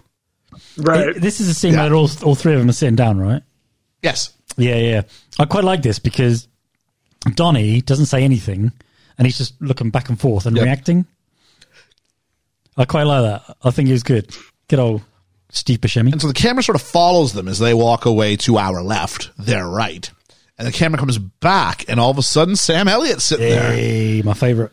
And again, we have Tumbleweeds Tumbling playing again. So it was kind of like a leitmotif for him, a leitmotif being a piece of music we associate with a character. So an example of a leitmotif might be the Imperial March in Darth Vader. Yeah? Mm-hmm. So in this case, it's this tumbling tumbleweeds and the stranger. The stranger likes the dude's style, but wonders if, do you have to use so many swear words? Mm-hmm. I think the dude says, what the fuck do you mean by that? I was at an end of year work party once, and it was just kind of, a bunch of teachers were done for the year. Their drinks were flowing a little bit, and my mouth turned. I got a bit sweary when I've had a few drinks. No, and a couple White Russians. Yeah, so much so that I had to get pulled aside by the host of the party's like, her mom was there for some reason. My mom's got an issue with how much you're swearing. And I'm like, oh, okay, I'll try. And then at one point, I think her husband came over to me once and was like, man, you're really swearing a lot. And I was like, oh, I'm so fucking sorry. And I wasn't trying to be funny. It was just like the filter was gone. Gone. So, so where are we at here? Phone call. It's Maud who wants to see him immediately. And she has a friend, a video artist there called Knox Harrington. Georgia, did you recognize Knox Harrington? No, I just know Knox is a Harry Potter spell. Funny you say that. This is my Harry Potter reference. Wow. Knox Harrington is played by David Thewlis, who you might better know as Remus Lupin. Oh, yeah. Boom. Definite Resty Award winner for worst villain. Or at least he was my nomination for worst villain when he was like, no, Gal Gadot, you are the God Killer. You are the only thing that can beat me. Let me tell you that. Whereas if I hadn't told you that, I win the movie. But I'm going to tell you that so you can beat me in a minute, okay? Who was he in this? He was there's a bald guy who just laughed a lot whenever she called around his place. With the little tash. Yeah. I knew the guy him. that was just sat there. Yeah, he kind of looks like Dean Pelton from Community. Keep laughing, doesn't he? Yeah. Yeah. So yeah, that was Remus Lupin. Wow, I did recognize him. There you go. She reveals the kidnapper is actually a former porn associate of Bunny's. He's from the band Autobahn. And then Carl Hungus. Yes. Yeah. And then we meet the doctor. Did anybody recognize the doctor? Georgia should have. Bold of you to assume I was acknowledging this film by this point in it. The doctor's Ranjit from How Much Your Mother. Oh, I wouldn't know that. The cabbie from the Ranjit, the driver, comes around all the time. I haven't seen How Much Your Mother in years. All right. He's played by Marshall Manesh. He said, slide your shorts down, please. He's like, my problem's my back. He's like, slide your shorts down. I didn't say problems in his face. Yeah, the jaw. Yeah, he got socked in the jaw, right? Yeah, socked in the jaw, that's it. And it's like, what? What do you reckon happens here? Well, he must... Giving like a thorough check of everything. No, but it becomes apparent later, doesn't it? Well, it becomes apparent why his shorts come off. He's checking what for has happened. STDs. Oh, okay. Like obvious signs of STDs, I imagine. Because she wants to have sex with him.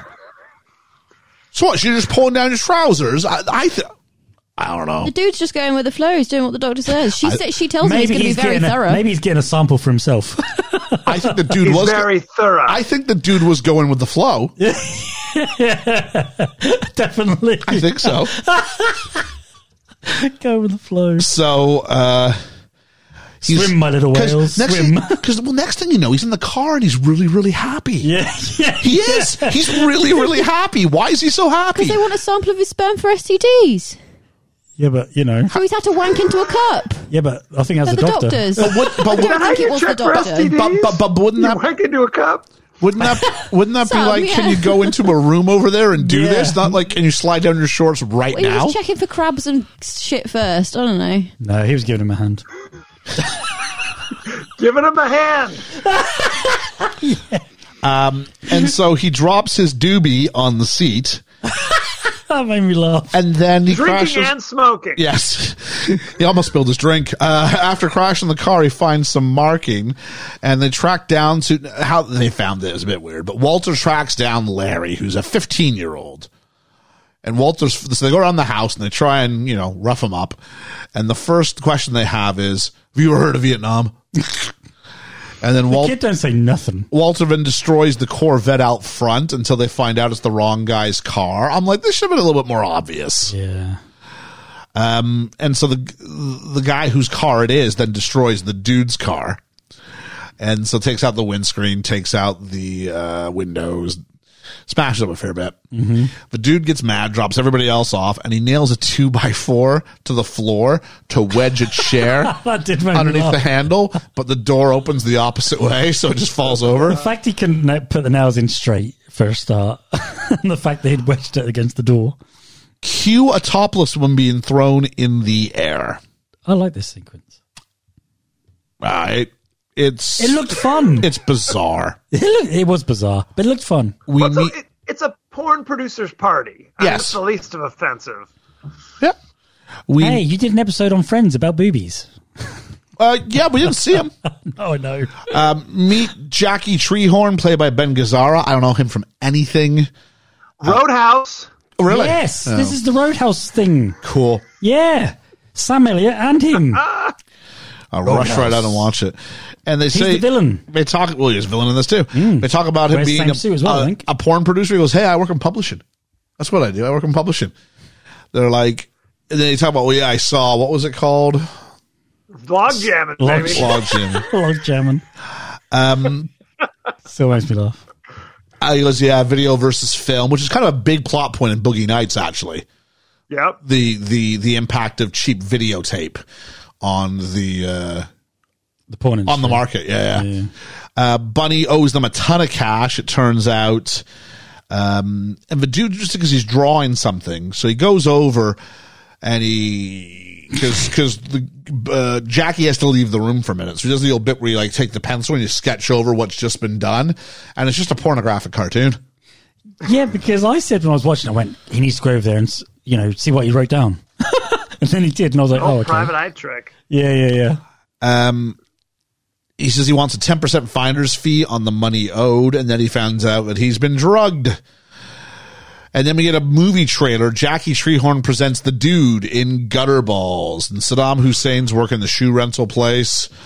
Maud is dressed up as a Viking, which is kind of the image from the cover. The dude is in the ball. Sorry, no, he's not in the ball. He is the ball. And he looks up all the girls' skirts as he goes down the lane. There's more topless women on blankets. And then we cue the nihilists running after him with scissors, which I thought was really quite funny. There was a picture in the gallery, where Julianne Moore was, that had a picture of the scissors and stuff on the wall. Yeah, as a painting, yeah. At the police station, Treehorn's had him ejected for being drunk and disorderly. The cops, it looks like, are in Treehorn's pocket. The cop beats him up, says, "Stay out of Malibu." In a cab on the way home, the dude says, "Can you change this music?" And he's like, "Hey, it's my cab. I'll listen to what I want." I like the Eagles. He goes, "I hate the Eagles." T-Bone Burnett was the music consultant for the movie and helped Joel and Ethan Coen establish the dude's taste in music. Burnett selected many of the existing songs in the movie and also suggested the dude's hatred towards the Eagles. Burnett himself is not a fan either. One of the members of the Eagles, Glenn Frey, was reportedly so dismayed about this, he once even angrily confronted Jeff Bridges when they met at a party. That's fun. That's something you do. And as a result, why do people hate the Eagles? I love the Eagles. I love the Eagles. I went to see them live. They were brilliant. I'm not big on the Eagles. Okay, then. There's another band that featured quite heavily in this. Creedence Clearwater Revival. I like CCR. Yep. Yeah, I like Creedence. I like CCR. Yeah. The dude is kicked out of the cab as a result of his non-love. And then who passes the dude? And this is a weird point to bring us in the story, because up until now, we've had a limited perspective. Mm-hmm. We know what the dude knows. That's it. Yep. Every scene, we have followed the dude. It's not like we followed Walter anywhere or we followed Donnie anywhere. We're only following the dude. And then a car passes the dude, and it's Bunny Lebowski singing Viva Las Vegas, and we have a shot of all of her toes.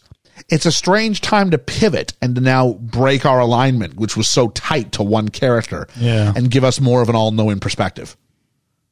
But her toe looked a bit odd. Did you not think? Oh, at first I thought it was gone. Look a little crazy. Yeah. Yeah. I don't know. Back home, the dude trips on the 2x4 that he nailed to the floor earlier. That was funny. Maud shows up and tells Jeffrey to love her. And that's in the physical sense of the word. Well, the whole house has been trashed, or flat has been trashed, hasn't it? Post-coitus, he shares his story about what he's done in life, including at one point, he says he was a roadie for Metallica on their fictional Speed of Sound tour and refers to the band members as a bunch of assholes.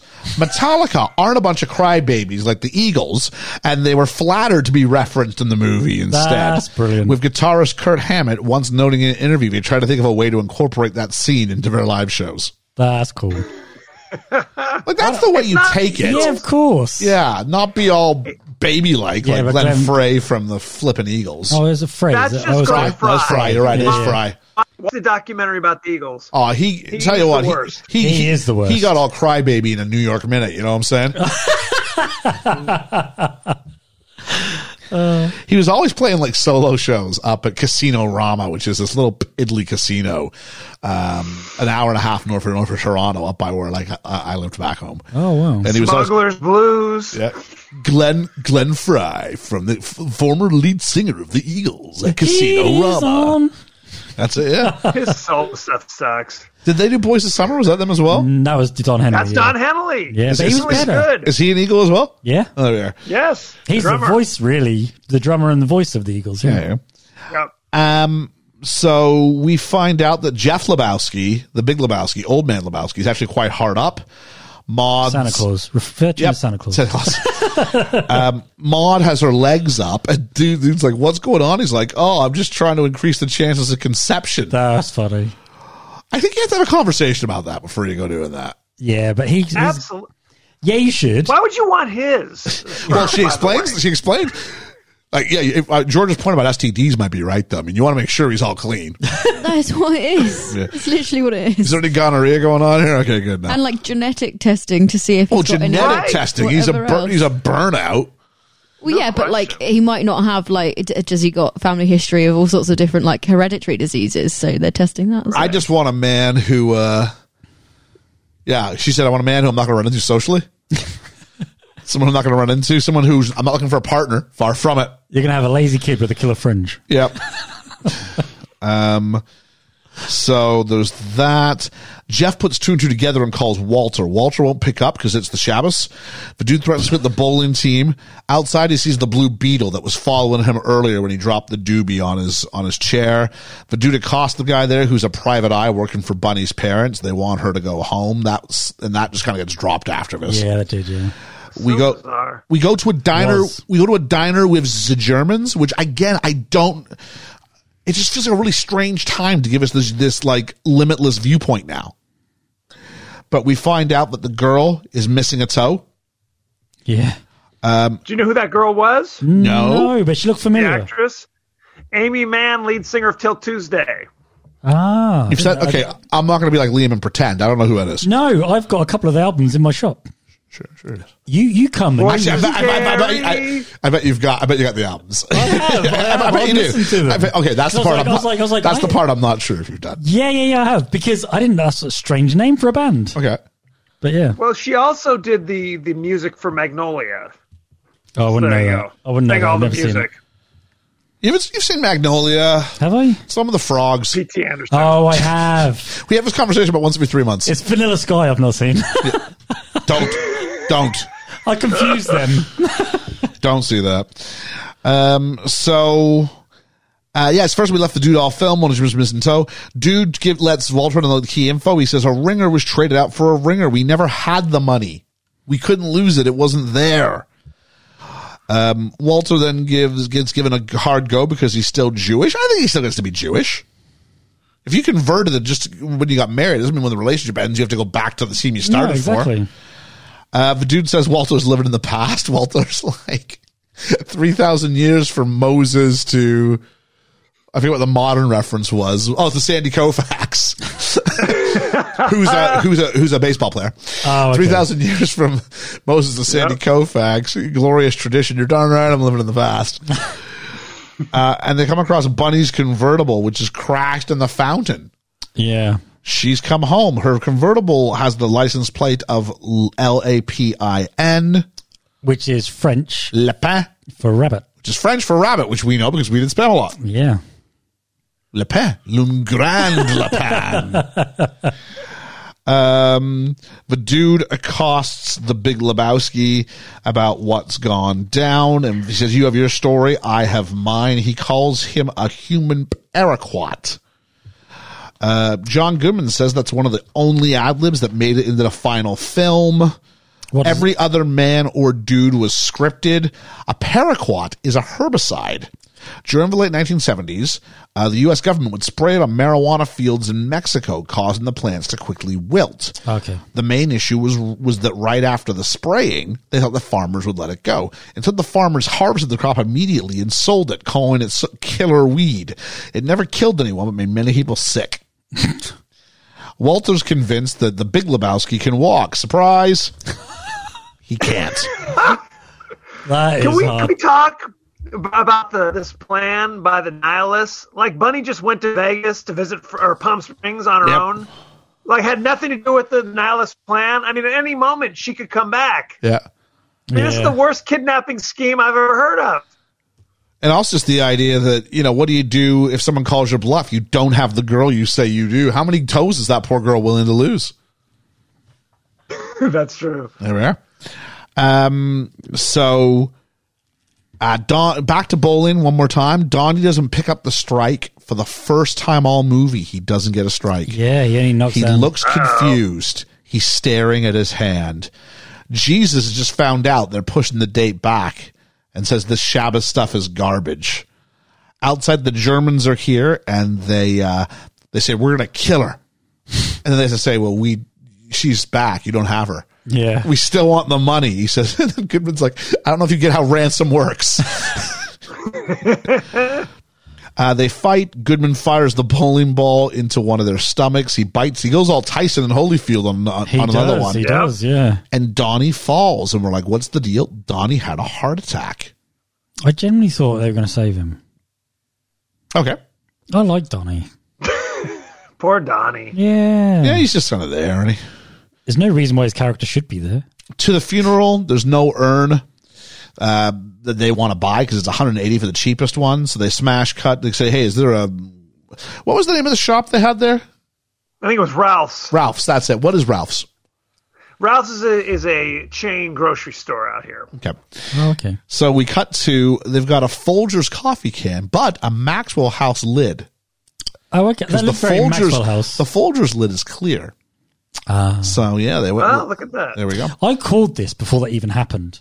What was going to happen Oh, next. yeah. Because nothing's gone right. There's no poetry in this film. There's no poetic ending for a killer. No. Walter says he was a good bowler and a good man. He was one of us. They scatter the remains, don't check the wind, and the dude wears most of it. He says nothing. The dude gets angry with him, going, what's all this about Vietnam? I go, I'm sorry. And they hug, and they decide to go bowling. That scene made me laugh so hard. Why does everything have to be a travesty with you? I don't understand, right? How come Walter waved a gun around, had the police called on him, right? And he still went back to the bowling place. They'd know who he was. Nothing ever came of that. Doesn't seem like it's a thing. Well, and there were no repercussions. Like they didn't forfeit the game or anything. No. Oh, I think they forfeit the game. Do they? Did they? They're still in the championship or whatever, the playoffs. Was that a quarterfinal or was that just the last one of league play? Was that like a round robin season game? I don't know. Who knows? Well, and we never find out what happens with the $1 million either. Well, the $1 million was never there. He was trying to scam $1 million bucks. He stole. Well, the Big Lebowski stole $1 million from the foundation. Yes, he did. Yeah. And he says, "You got your story, I got mine." Yeah, that's it. And so, in the original script, at this point, it was revealed that Walter was never a Vietnam vet. Ooh. Following Donnie's funeral, the dude was to yell at Walter, "You're never in fucking Vietnam, Walter."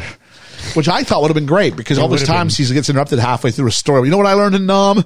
And then it ends because he's never in Nam. So the film won't let us have that do his thing.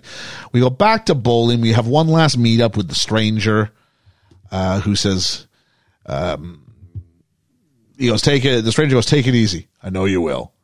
And as he walks away, the dude goes, "Hey, the dude abides." And the camera stays with the stranger instead. We have a fourth wall break. Where Sam Elliott goes, "It's good knowing he's out there, taking it easy for all of us sinners. I sure hope he makes the finals." It was a pretty good story, don't you think? I don't like seeing Donnie go, but I happen to know there's a little Lebowski on the way. Here's my question. Is the stranger God? Ooh. He is kind of omniscient, isn't he? He does. He knows everything. Could you swear a little less? Yeah. Yep, he knows everything about him. He goes, "You're the perfect man for this time." Doesn't judge him. Gives him some inspiration. Can we have a favorite cameo? Well, it's not a cameo. It's just a small part. Can we have a favorite small part? I love Sam Elliott. I usually want to swear like I'm not quoting the movie, but jeez. Can you cut down on the swearing? Well, I had forgotten he was about? even in this. From the first time I saw it to the second, I totally forgot Sam Elliott. I remembered so little about this. We go to The Dude Abides. And the dude's line, the dude abides, is a reference to Ecclesiastes in the Bible, which says one generation passes away, another generation comes, but the earth abides forever. It's a reference that the dude, much like the earth, can weather change and chaos around him, but still remain the same. And Jeff Bridges, in his other career as a musician, sometimes tours with a backing band called The Abiders. The closing song is Dead Flowers by Townes Van Zandt. It's a cover of a Rolling Stones song. Yeah, Stones song. Which plays with the closing credits. It was going to cost the Coens $150,000 to use it. Burnett convinced Klein to watch an early cut of the film.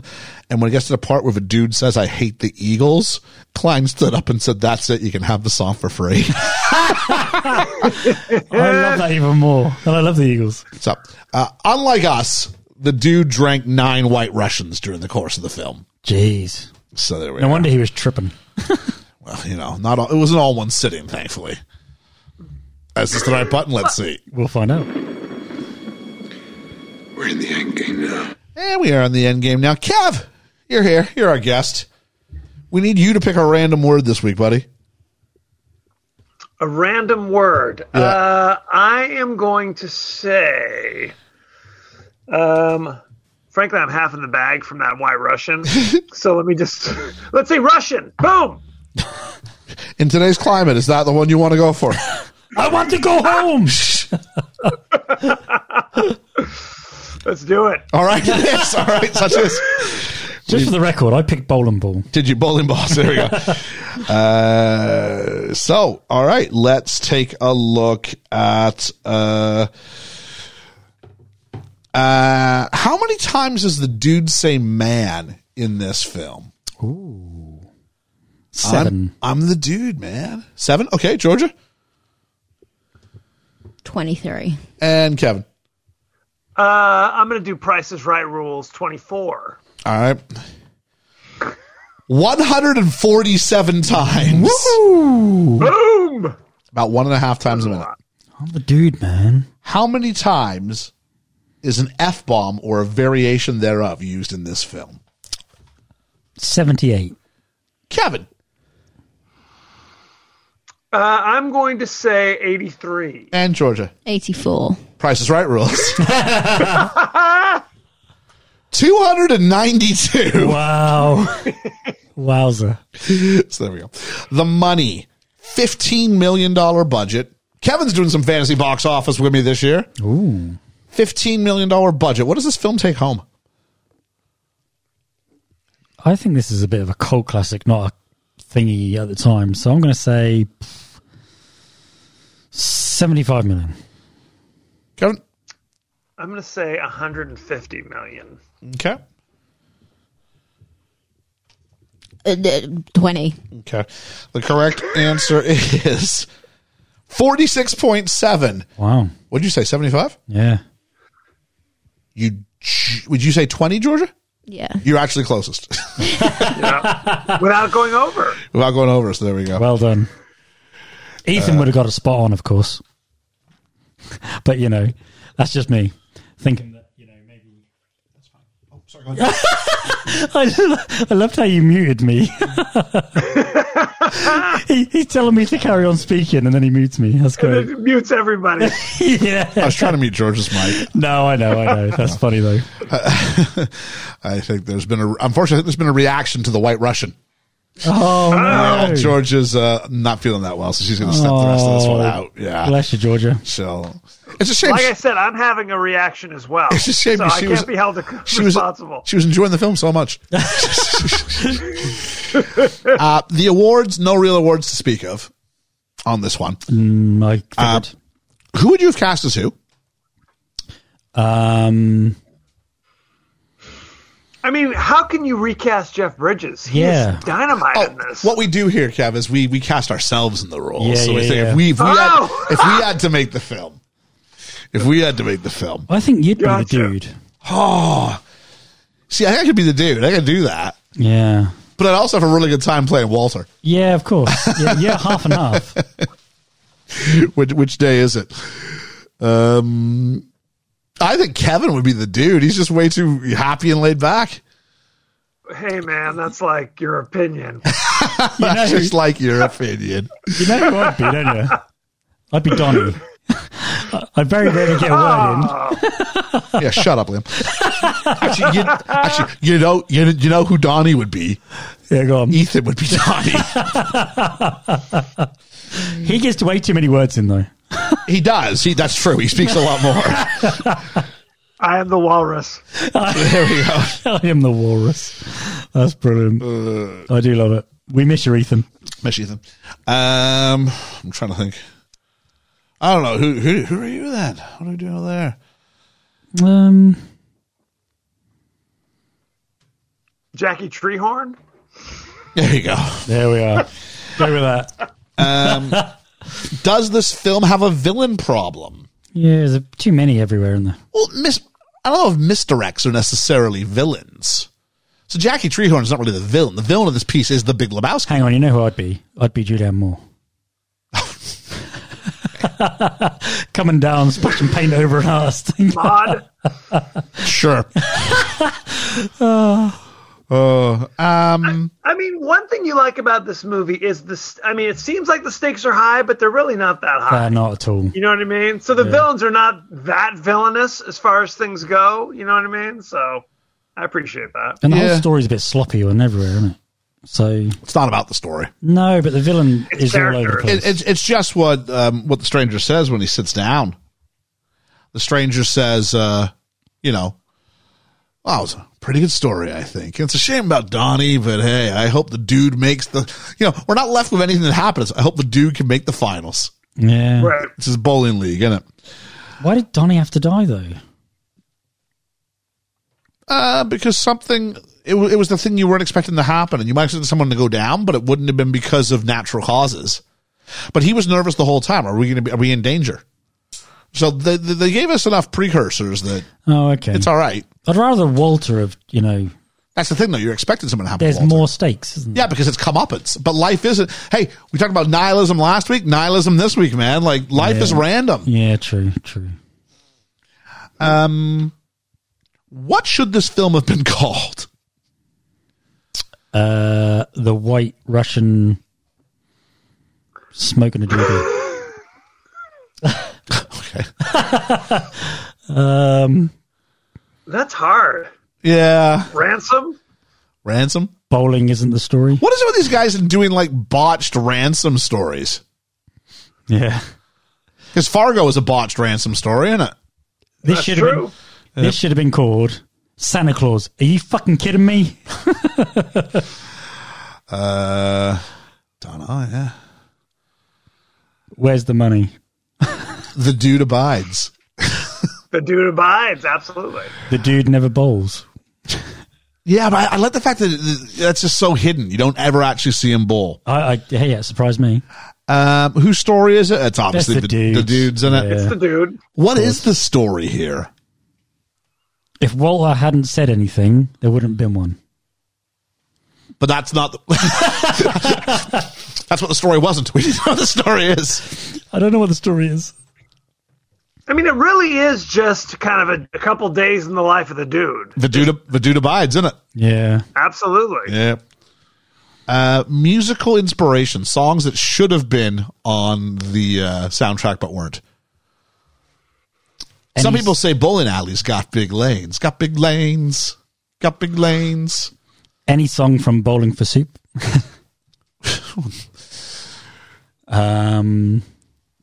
Snoop Dogg, maybe? Heroin. The Eagles. Take it to the limit. One more time. One more time. I'm trying to think of something that works, but yeah. Creedence Clearwater Revival. Unfortunate Son. There's a lot of that on there. John Bon Jovi, Runaway. Oh, great song. She's a little runaway. I'll take that. Would that be a spoiler, though, if they're playing that when she goes missing? Who's to say? Who's to say?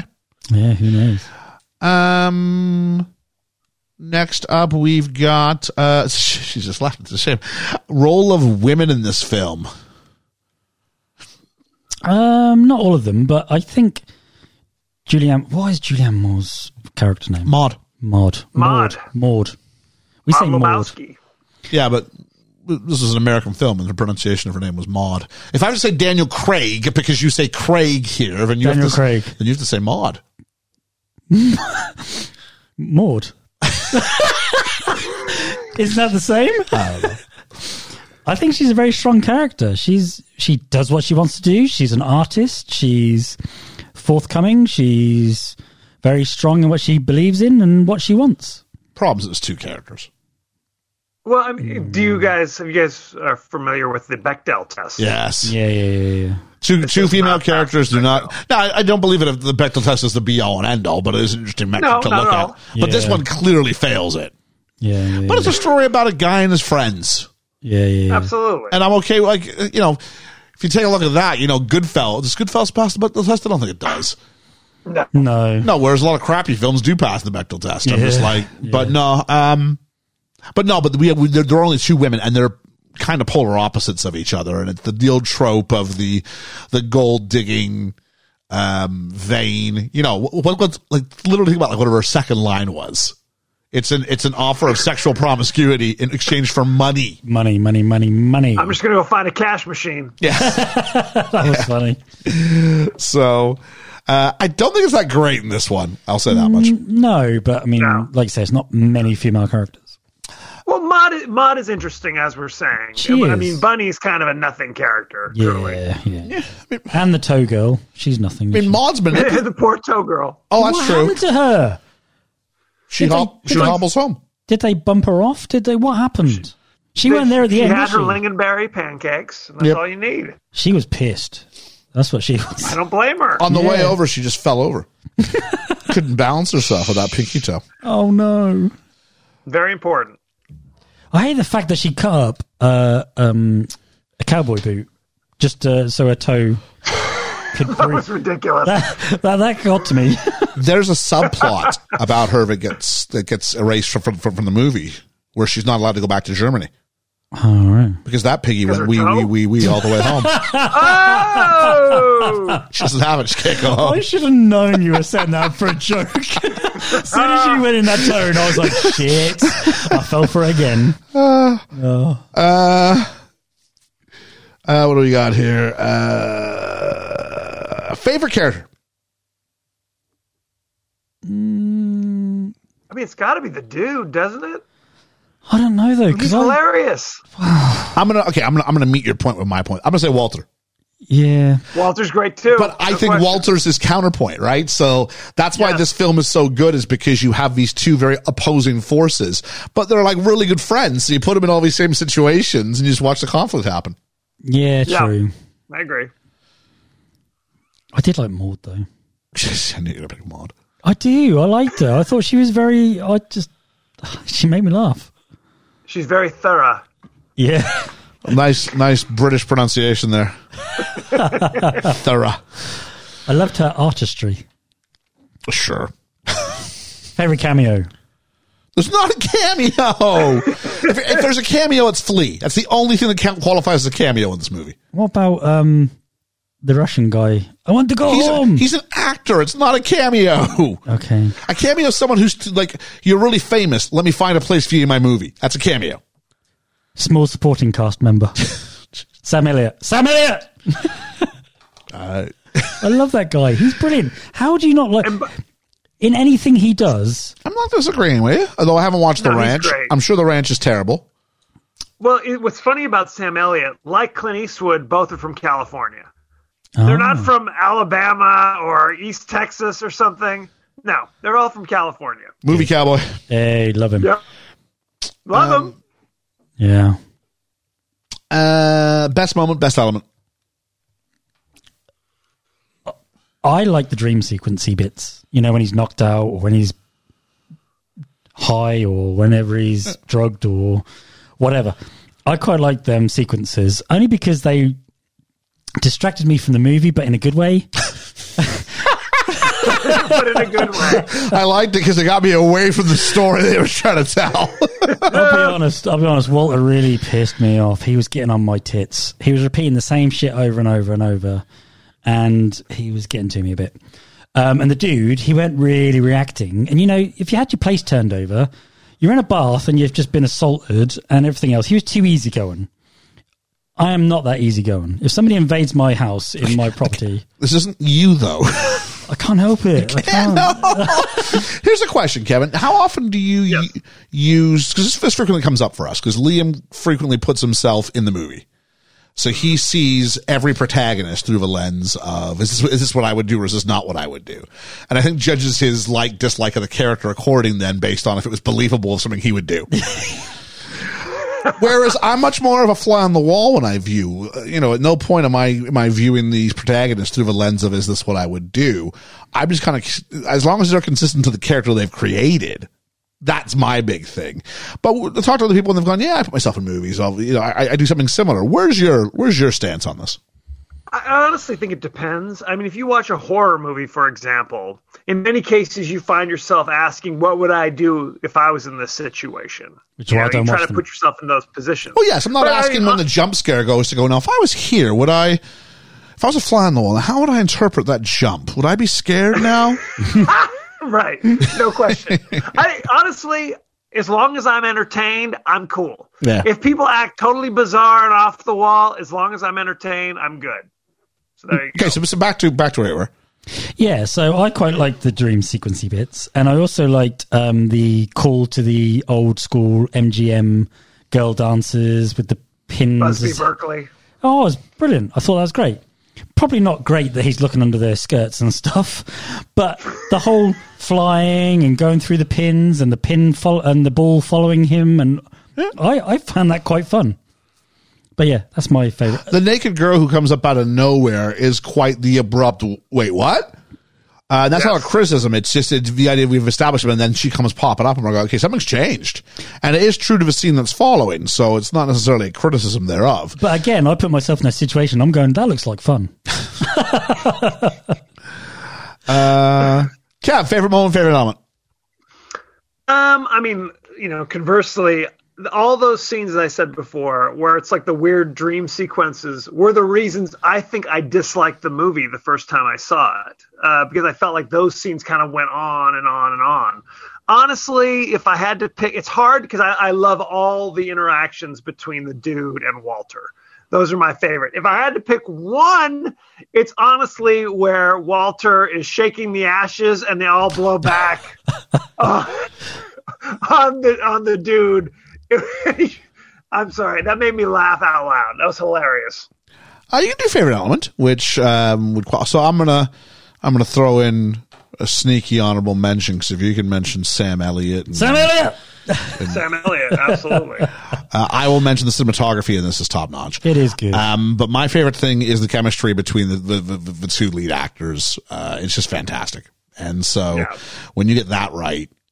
And I'm trying to go, is the dialogue great because the chemistry's right, or is the chemistry great because the dialogue's right? I think it's one and the same. So whatever they did to create the dynamic is A1 by me. Like you said, it's their polar opposites. Yep. The way they're friends. Right. Because I wouldn't say me and you are polar opposites, but we're very different in how we are, but we're still very, very good friends. Mm-hmm. And that's what I liked about them. Even at the very end, when the ashes go on the dude, he's pissed. He doesn't say anything straight away, but he's pissed. And then he embraces him.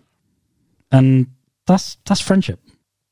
True friendship. That's friendship. No question. I mean, and truly, if the dialogue is right, I will forgive a lot of sins in movies, truly. Yeah. What do we hear? A grumble. Liam, start us off. A grumble. A lot of these things that happen doesn't really go anywhere. Like the whole private eye thing. He's following him for so many times, and then he has that confrontation with him, and then that goes nowhere. He didn't mention That's it. The girl who has a cut off. You'd think that she did something for a reason, and then she's not mentioned. She's not even with them at the end when they're trying to get some money. All these different things that don't really pay off for any reason. The guy who's the landlord. Yeah. What was the point? Right. There was no point to that whatsoever. I agree. Just bits about it I just really didn't understand. So that's my grumble. Kevin.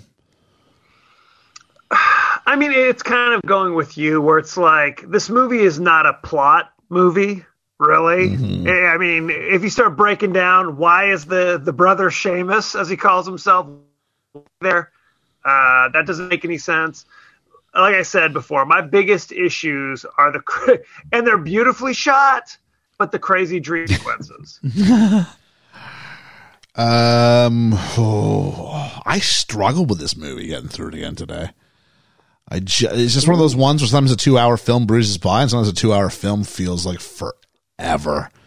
And this one especially, I just found myself going, I get this is supposed to, the second half especially, if it's supposed to be funny, I'm just not laughing. No.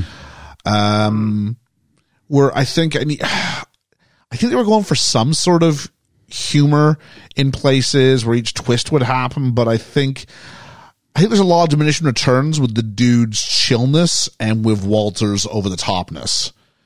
And I think after a while you go, yeah, I've seen this fight. I've seen this fight 3 times now. Where are we going with this? Right. What's new? And nothing's new. And instead they try to up Maud's part, they try to up other people's, and I think it just overcomplicates itself. Probably the porn guy's storyline, which is one bit too. We just didn't need that 15 minutes. No. And why did he drug him? Yeah, it made no sense. What for? And don't come back to Malibu. Like none of that mattered. None of that mattered. None. And you could argue, and this is the thing with Coen films in general. You could argue that's what the whole film is. None of this mattered. And when we do No Country, I'll say none of this mattered, and it's brilliant. It's brilliant because none of it mattered. In the Big Lebowski, I don't know. I really don't, because it sets it up for the plot. I mean, and it's something that comes out of just, someone pissed on my rug and I want my, but at no point does he even go, hey, it's not even about the rug, it's the fact that I don't want to come home and get like waterboarded in my toilet. No. Like it became tee-hee-hee, it's about the rug. I got waterboarded because you can't control your wife. Yeah. I got waterboarded, and you might not know anything for the rug, but you certainly have responsibility for the fact that people are out to get you and they're getting me instead. I got a problem with that. Yep. And yet at the end of the day, our characters haven't learned anything. They haven't gone on to anything. What happens? The dude abides, and Donnie's death is just kind of Sam Elliott going, I do feel bad about Donnie. Is that it? Is that where we've gone? Yeah. I sure hope they can make the finals. So they're not even going back to bowl. Everything was about going back to bowling. But Donnie was the guy carrying them through the league. Yeah. Like, there's no way it's going to work. No. So I think I did about 9 things there, but that's fine. I'll let that slide. The second, I was waiting for the plot to pick up, and the plot wasn't picking up, and I just kind of wanted something. I wanted something more than it was, and it wasn't. Same. So that's all right. Anybody's best role ever? Despite everything I just said, Jeff Bridges and John Goodman, as far as films, possibly John Goodman. Jeff Bridges. I mean, what would you pick above it? That's the question. Yeah, well, you can't I liked Fabulous Baker Boys. How was it? Oh, okay. Yeah, that's fair. That's what he does with his brother, Bo. Boo. I don't know. Bo. You my boo. My boogaloo. Yeah, I love Fabulous Baker Boys. Michelle Pfeiffer's in it too. I also like him in True Grit. I thought he was good for a remake. It was pretty good. I haven't seen True Grit, but it's very highly regarded as his performance. It was pretty good. Even there's that country movie. He was kind of marble-mouthed in True Grit. Sorry, say that again.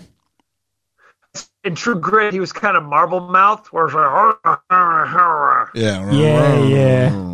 yeah. Crazy Heart, I thought he was quite good in that. See, I haven't seen any of these. Oh, okay. So my Jeff Bridges is quite low as far as my knowledge thereof. Oh, okay. I quite like Jeff Bridges. He's a cool cat. But John Goodman, absolutely. Yep. It was different for John Goodman to do this sort of role, I felt. Yeah, I guess so. I mean, it's definitely a definite break from his Roseanne character. That's for sure. Mm-hmm. Well, it's either this or King Ralph. I tell you, Born Yesterday is a disappointment you have not experienced yet. So, yeah, him and Melanie Griffith. I mean, that's just it's not good. I We won't do the age game because Georgia was the one prepping for it and she's gone. And I'm just like, all right. That's a shame. I'd like to know how old Sam Elliott was. Oh, I'll do a truncated age game. Give me a moment. Jeez. I don't think he's that old in this, honestly. I mean, I think this is When was this? This is just after Tombstone. We must be doing, this is the 20 whatever anniversary. This has got to be a 98 release. Oh, okay. Yeah. Okay. Big Lebowski, yeah, 98. And he was in Roadhouse, which would have been about 98, 99. So 98. So About 10 years earlier, he was in Roadhouse. if I Yeah, remember correctly. yeah. Okay. all right, let's start with.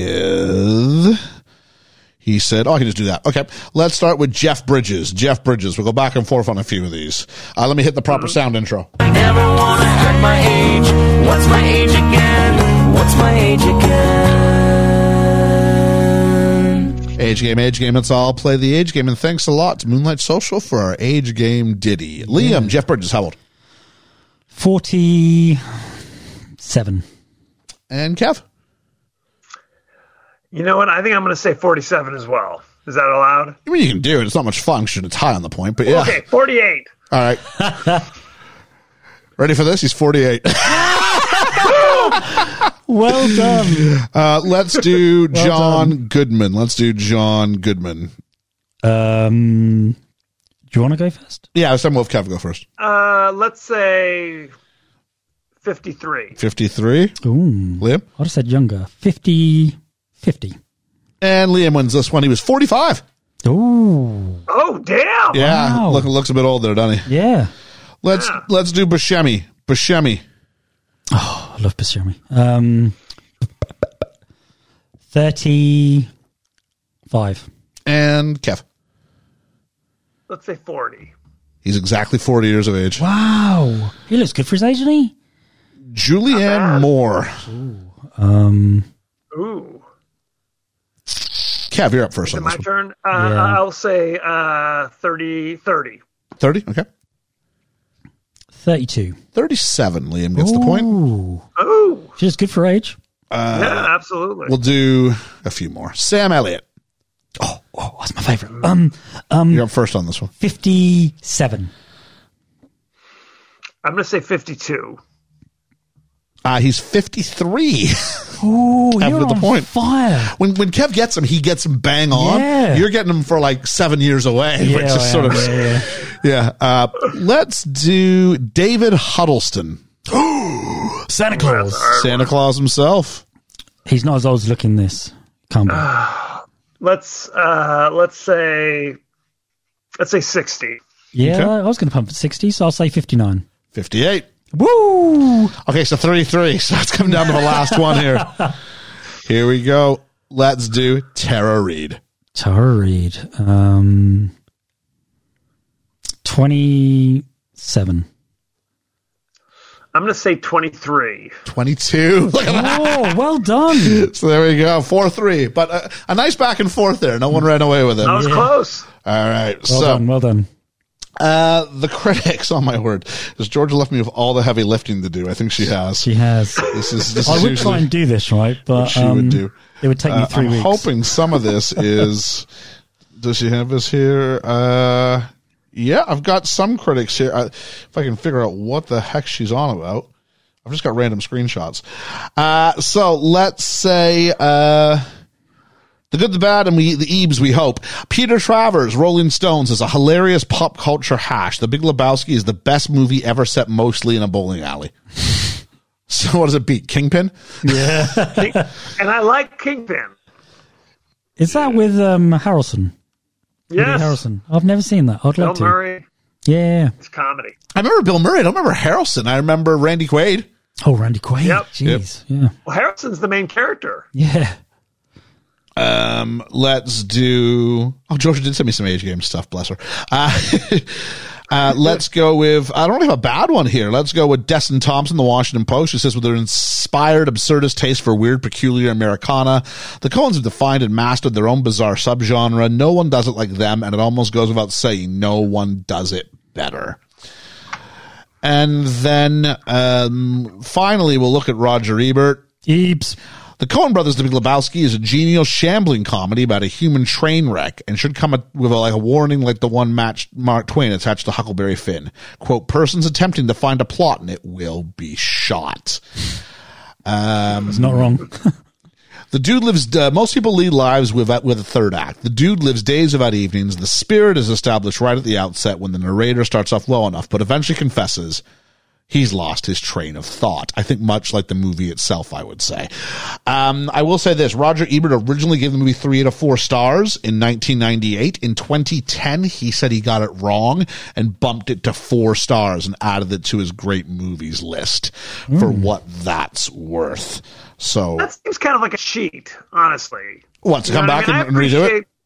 Yes, I mean, if you hate him, of course. 3 out of 4 stars isn't hating, right? That's true. I mean, Roger Ebert is kind of notorious for doing that. Like, I hated the movie back in whatever, and now I've kind of reevaluated it. I don't know. I do go with this, like, stand by your words, man. Yeah, because it's supposed to be on first viewing, not what the legacy of the film turned out to be.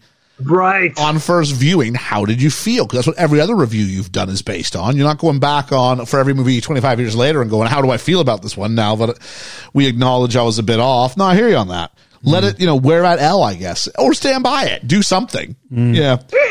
Nobody's perfect. Nope. We all make mistakes. He isn't going back and hitting Mac and me again, right? Dreadful film. Or Santa Claus the movie. Big Lebowski, 8.1 on the IMDb, 79% on the Rotten Tomatoes. You say tomatoes, I say tomatoes. That's right. That's an old. We haven't done that for a long time. We haven't. No. Where am I at here? Oh no. Georgia sent me all the stuff, and I'm just starting to lose it. So our 5th seat rankings. This one's from the cool cat himself, Ryan Kuketz. Not to be a boring film bro about it or anything, but I quite like the Coens. They've been making films for 40 years, and they've only got 2 absolute stinkers. This is one of their most beloved, but when I first watched it, I was about 13. I didn't really get it. In the redacted years since I've come to love it over multiple rewatches.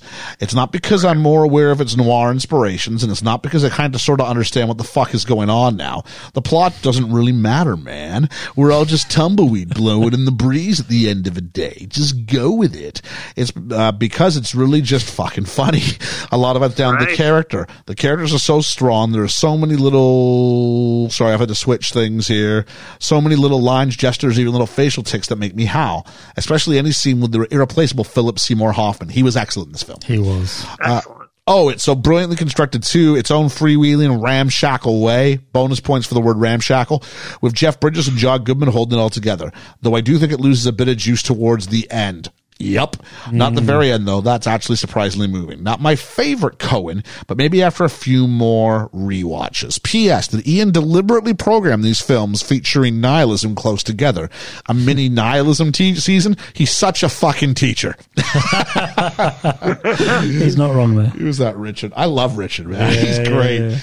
No, I didn't. I didn't pick Everything Everywhere All at Once. That was a Julene thing, and this was purely random. And the best part of nihilism, I suppose, then, is that you can have these things bump into each other. Was that Richard or Ryan Kuket? That was Richard. That was Richard. Did I say Ryan Kuketz at first? I think so. Oh, my bad, Richard. Okay. There we are. Next, I should say he gives it blank toes out of 10. I'll say what the blank was later. Nice. Next one up is Hermes. Who says, this one might be the ultimate absurd stoner comedy mystery of all time, and I love it for all it's worth. The outstanding range of performances and random characters, the quirkiness of the story and direction, and yet somehow a weird underlying string of heart that connects it all together. I understand the Coens are not always everyone's cup of tea, but the absurdity you often find in their films has always tickled me, for which I will always love. Cannot wait to hear the inevitable wide range of reactions to this one, but just go easy on him, guys. He's just a dude after all. And that was from Hermes. So thanks a lot, Hermes. Good. Next, we've got, you're going to have to help me with this one, Dwayne Smith. Dwayne Smith! Who says, I remember watching The Big Lebowski in my 20s and thinking it was amazing. Rewatched it about 5 years ago. I wasn't quite as enamored with it. Oh, that's interesting. Someone who watches it and goes the other way on them. Yeah. That's interesting. Yeah.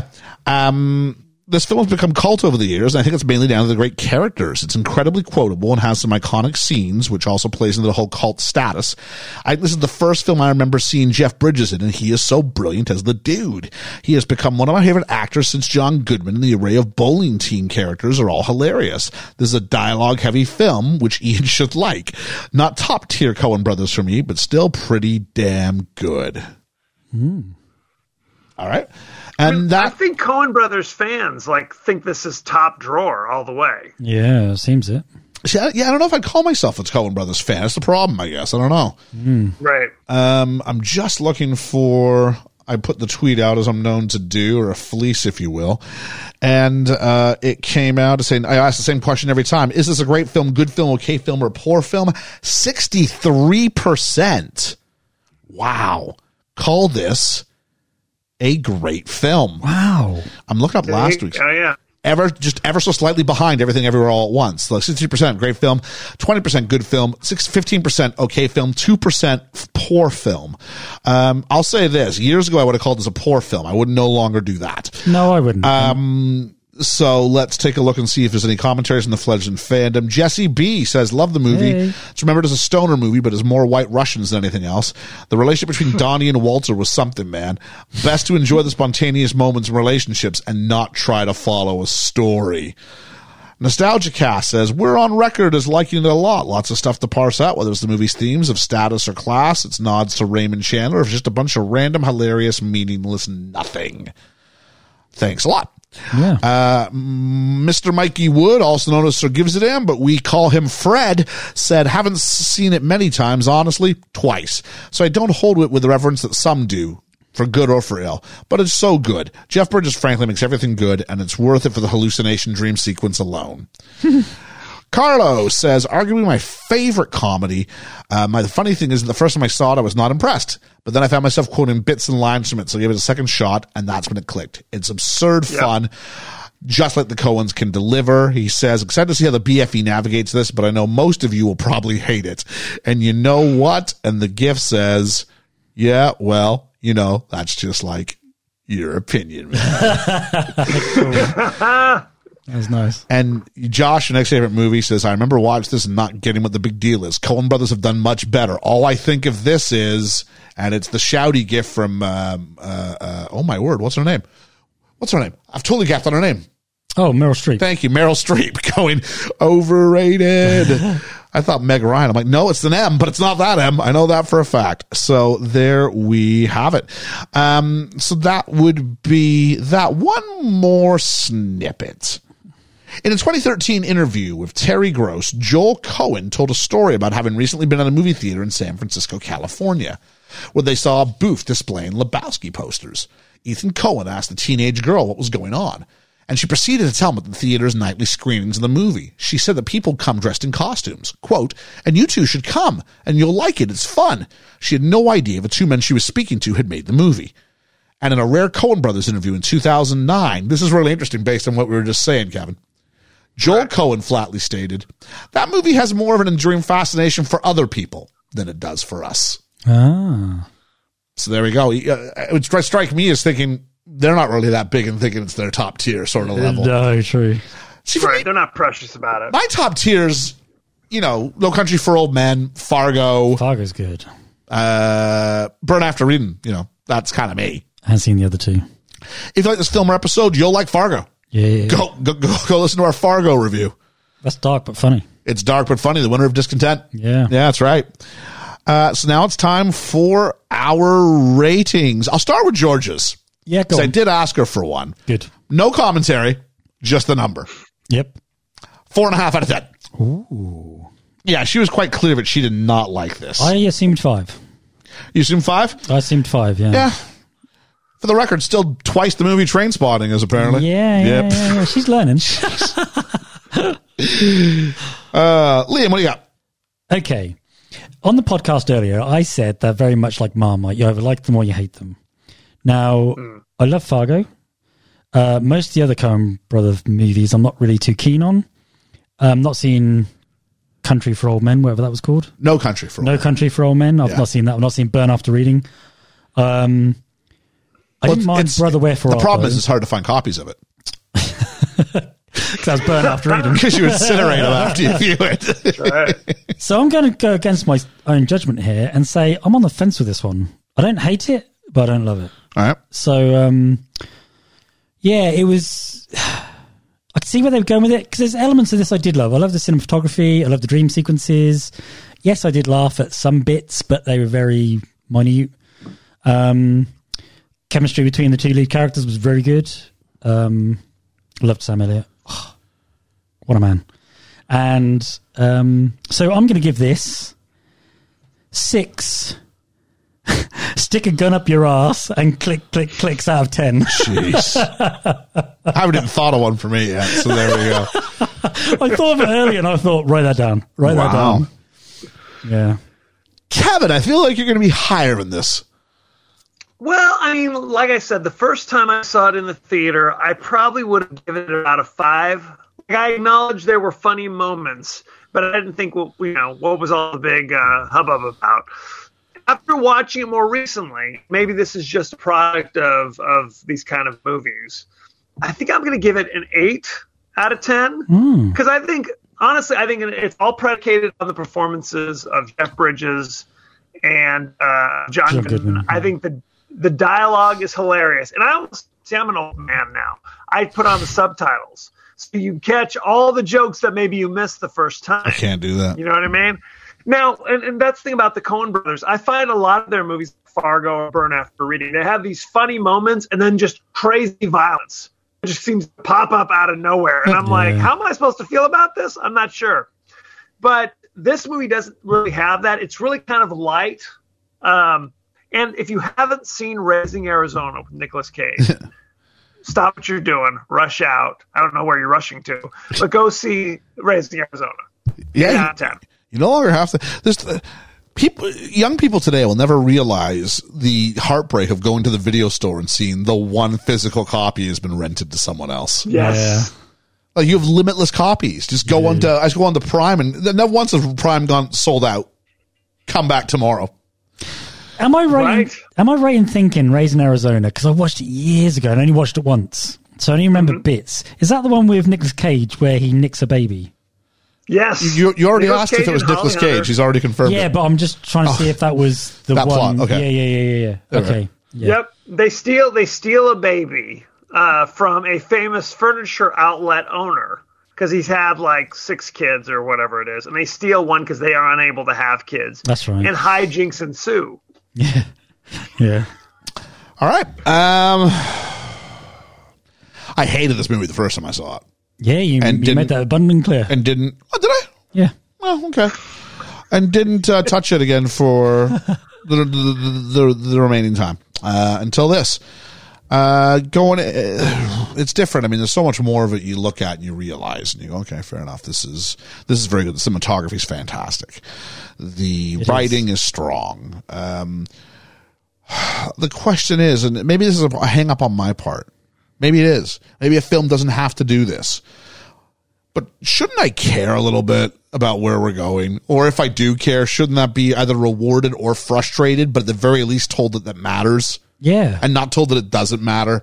And this movie told me it didn't matter. This movie told me, that was a nice story, wasn't it? And I'm like, the film literally told me that was a nice story, wasn't it? Yeah. I'm like, no, Sam Elliott, you're charming. You're not getting away with this.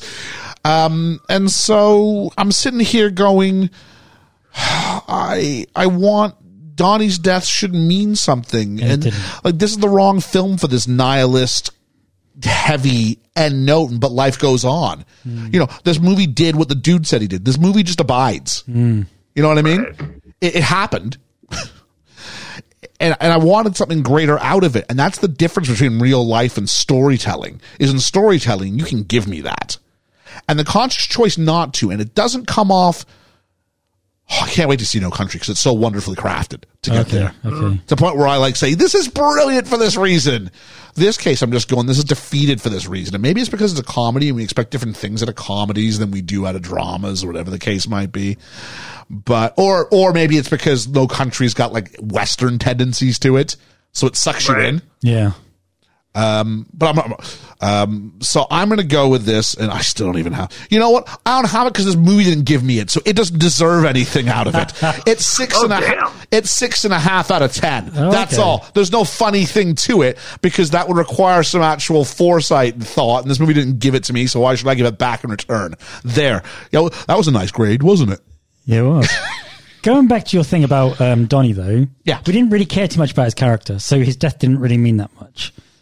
Any of the characters, if any of them died, would that have meant anything to you? Would that have hurt? Would that have, even with the dude going, that would not have, I'd not have felt that? No, but they would have had storyline significance. So if a dude died, it would have storyline significance. If Walter died, it would have had storyline significance. If Bunny died, it would have had storyline significance. If Old Lebowski died, it would have had storyline significance. Donnie's the only guy of the main people who dies, and it doesn't mean anything. Yeah. Which is why he was chosen. I didn't feel for any of those characters. I didn't feel like any urgency about them being killed or anything like that. I didn't really care too much. And the only reason I cared about Steve Buscemi's character, Donnie, is because I like him as an actor. Yeah, because you see, but again, that's part of you can't divorce casting from characterization. So when you put Steve Buscemi, that's designed to go, I like Steve Buscemi. Yeah. Oh, Steve Buscemi. Yeah. And so you have that affinity for him. So when he dies, you go, Steve Buscemi died. Yeah. I don't know if it's Donnie died, No, but it's no, Steve no. Buscemi died. Yeah. And so, yeah, there is a sweetness when Walter lays him down in the parking lot of the bowling lane, Right.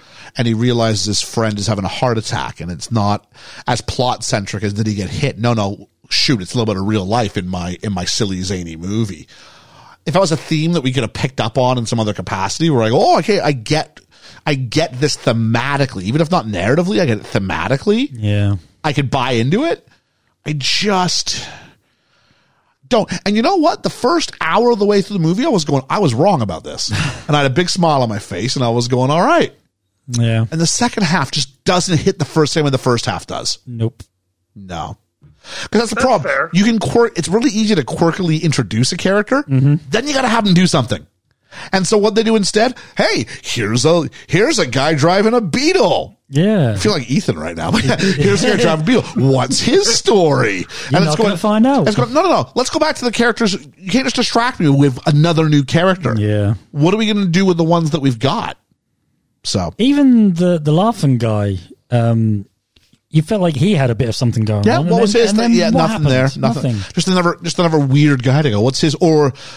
Or the guy who does the porn, or the guy, or the police chief in Malibu. Yeah. Just characters. You go, what's his deal? And we just kept introducing them rather than deal with the characters we've established. Yeah. So that's me. I mean, is it nihilism? Is that what we're supposed to take from this? See, I teach No Country, so like I'm 100% all in on nihilism and talking about it. But is that what life is? Life is just introducing you to new. That you could argue that's what life is. Life is introductions. Maybe. And very rarely do you get closure on any situation that you develop anyway. I do appreciate, it'd be really interesting if you could have made Sam, what's his name? Sam Neill. Sam Elliott? Sam Elliott, sorry, Sam Neill, different movie there. Jurassic Park. If they'd made Sam Elliott pop up a little bit, I mean, he did get he got the voiceover at the start and the midpoint and the end, but maybe some sort of idea that, you know. Who was he? What was he? Oh, he's about? God. Oh, you think so? That's my read. He's God because he knows that she's pregnant. Yeah. How else would he? He's the omniscient narrator. Okay, great. You can call that in a sense. That's God. If you know what's going on in this creation. Yeah. Or a weird stalker. I mean, So there is that there. So we can reveal what the Patreon vote was. Who's the voice of the people? And it's Kev. Kev's the voice of the people. Oh, there we are. 8 out of 10. So there we go. I feel our listeners like it more than we do, though. I mean, they were very. This is what I said when I came on. This is one of those films that the film podcasts do. And why do they do it? Because it's generally highly regarded especially by a male. All three Patreon things we had were men. Yeah. I imagine if we skewed this male versus female, I bet you the scores were significantly higher with men than women. Okay, yeah. I think it's also like after you know what this movie is, then the second viewing, you can really kind of just appreciate the things that it's meant to be. You know what I mean? Yeah, and I'm going to contradict myself a little bit here, but I'm going to go, should you have to see a movie twice to get it?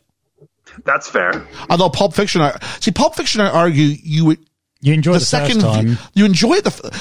Get it the second time doesn't stop an enjoyable viewing the first time. Exactly. You shouldn't have to watch a movie twice to get it. Yeah. You can appreciate it. It's like The Prestige. You watch it once and you go, whoa. You watch the second time and you go, clever. And I think Pulp Fiction's that same barrier. Mm-hmm. There was something else we did recently where I went, I shouldn't have to watch this twice to get it. Yeah. Yeah.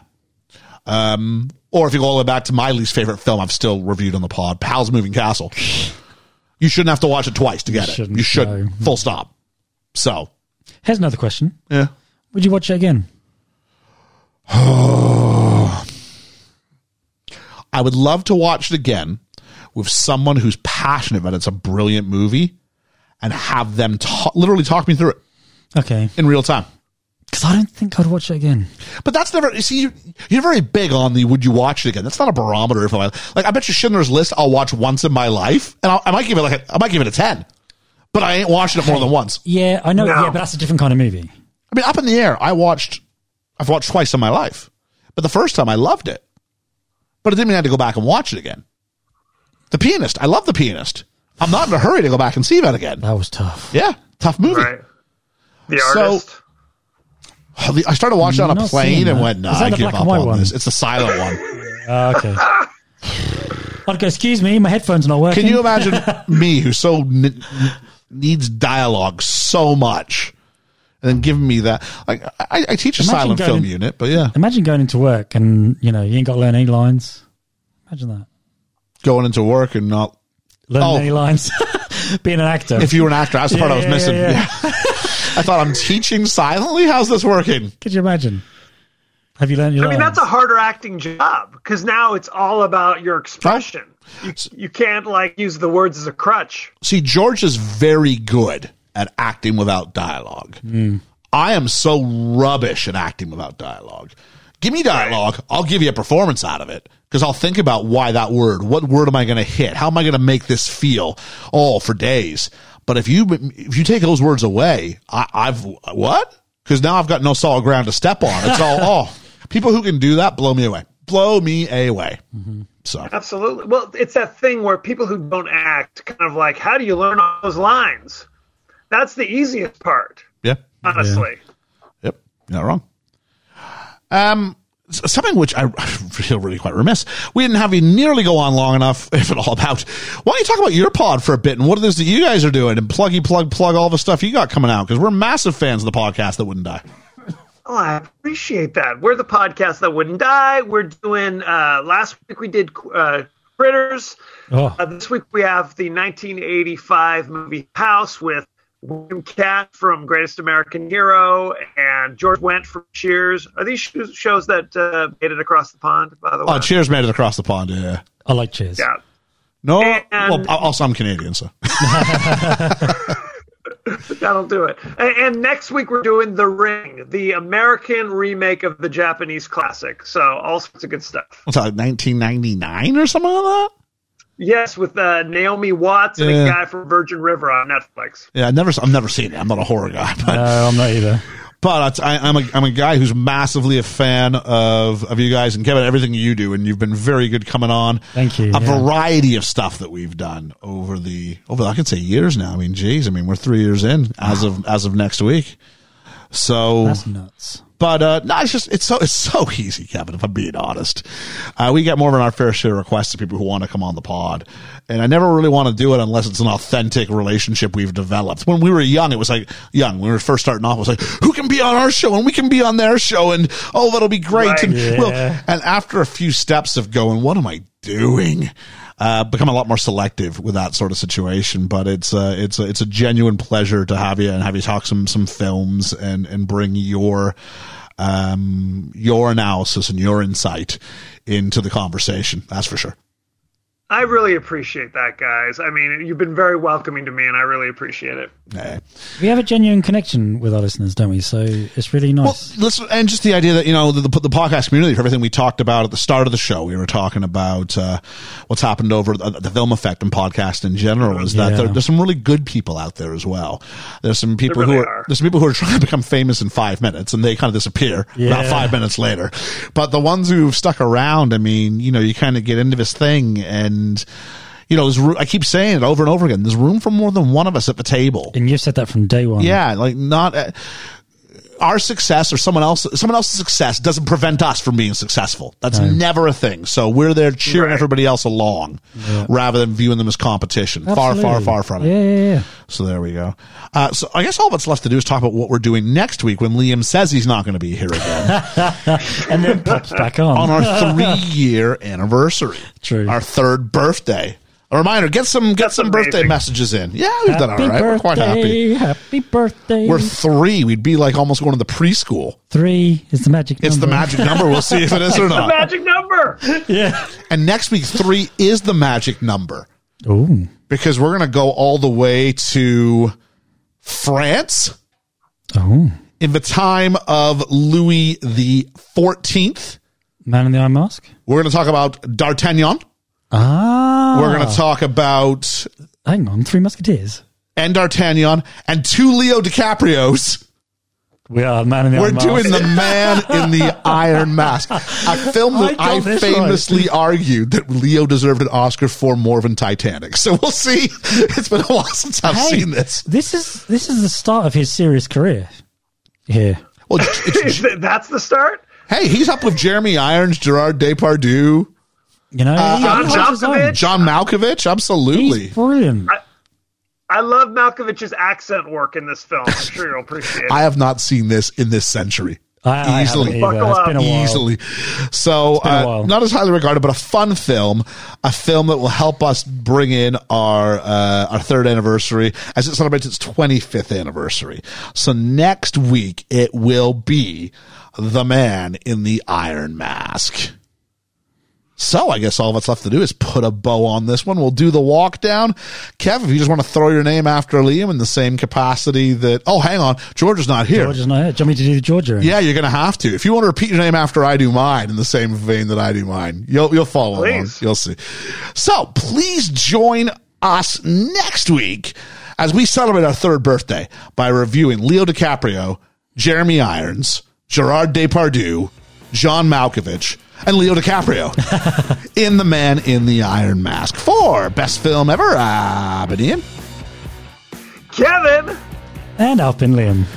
And hey, why don't you go ahead, show us some love, get us ready for next week. You might find that the podcast ends up being a zesty enterprise. But hey, that's just my opinion, man. We'll catch you on the flippity flap. The flippity flip flop.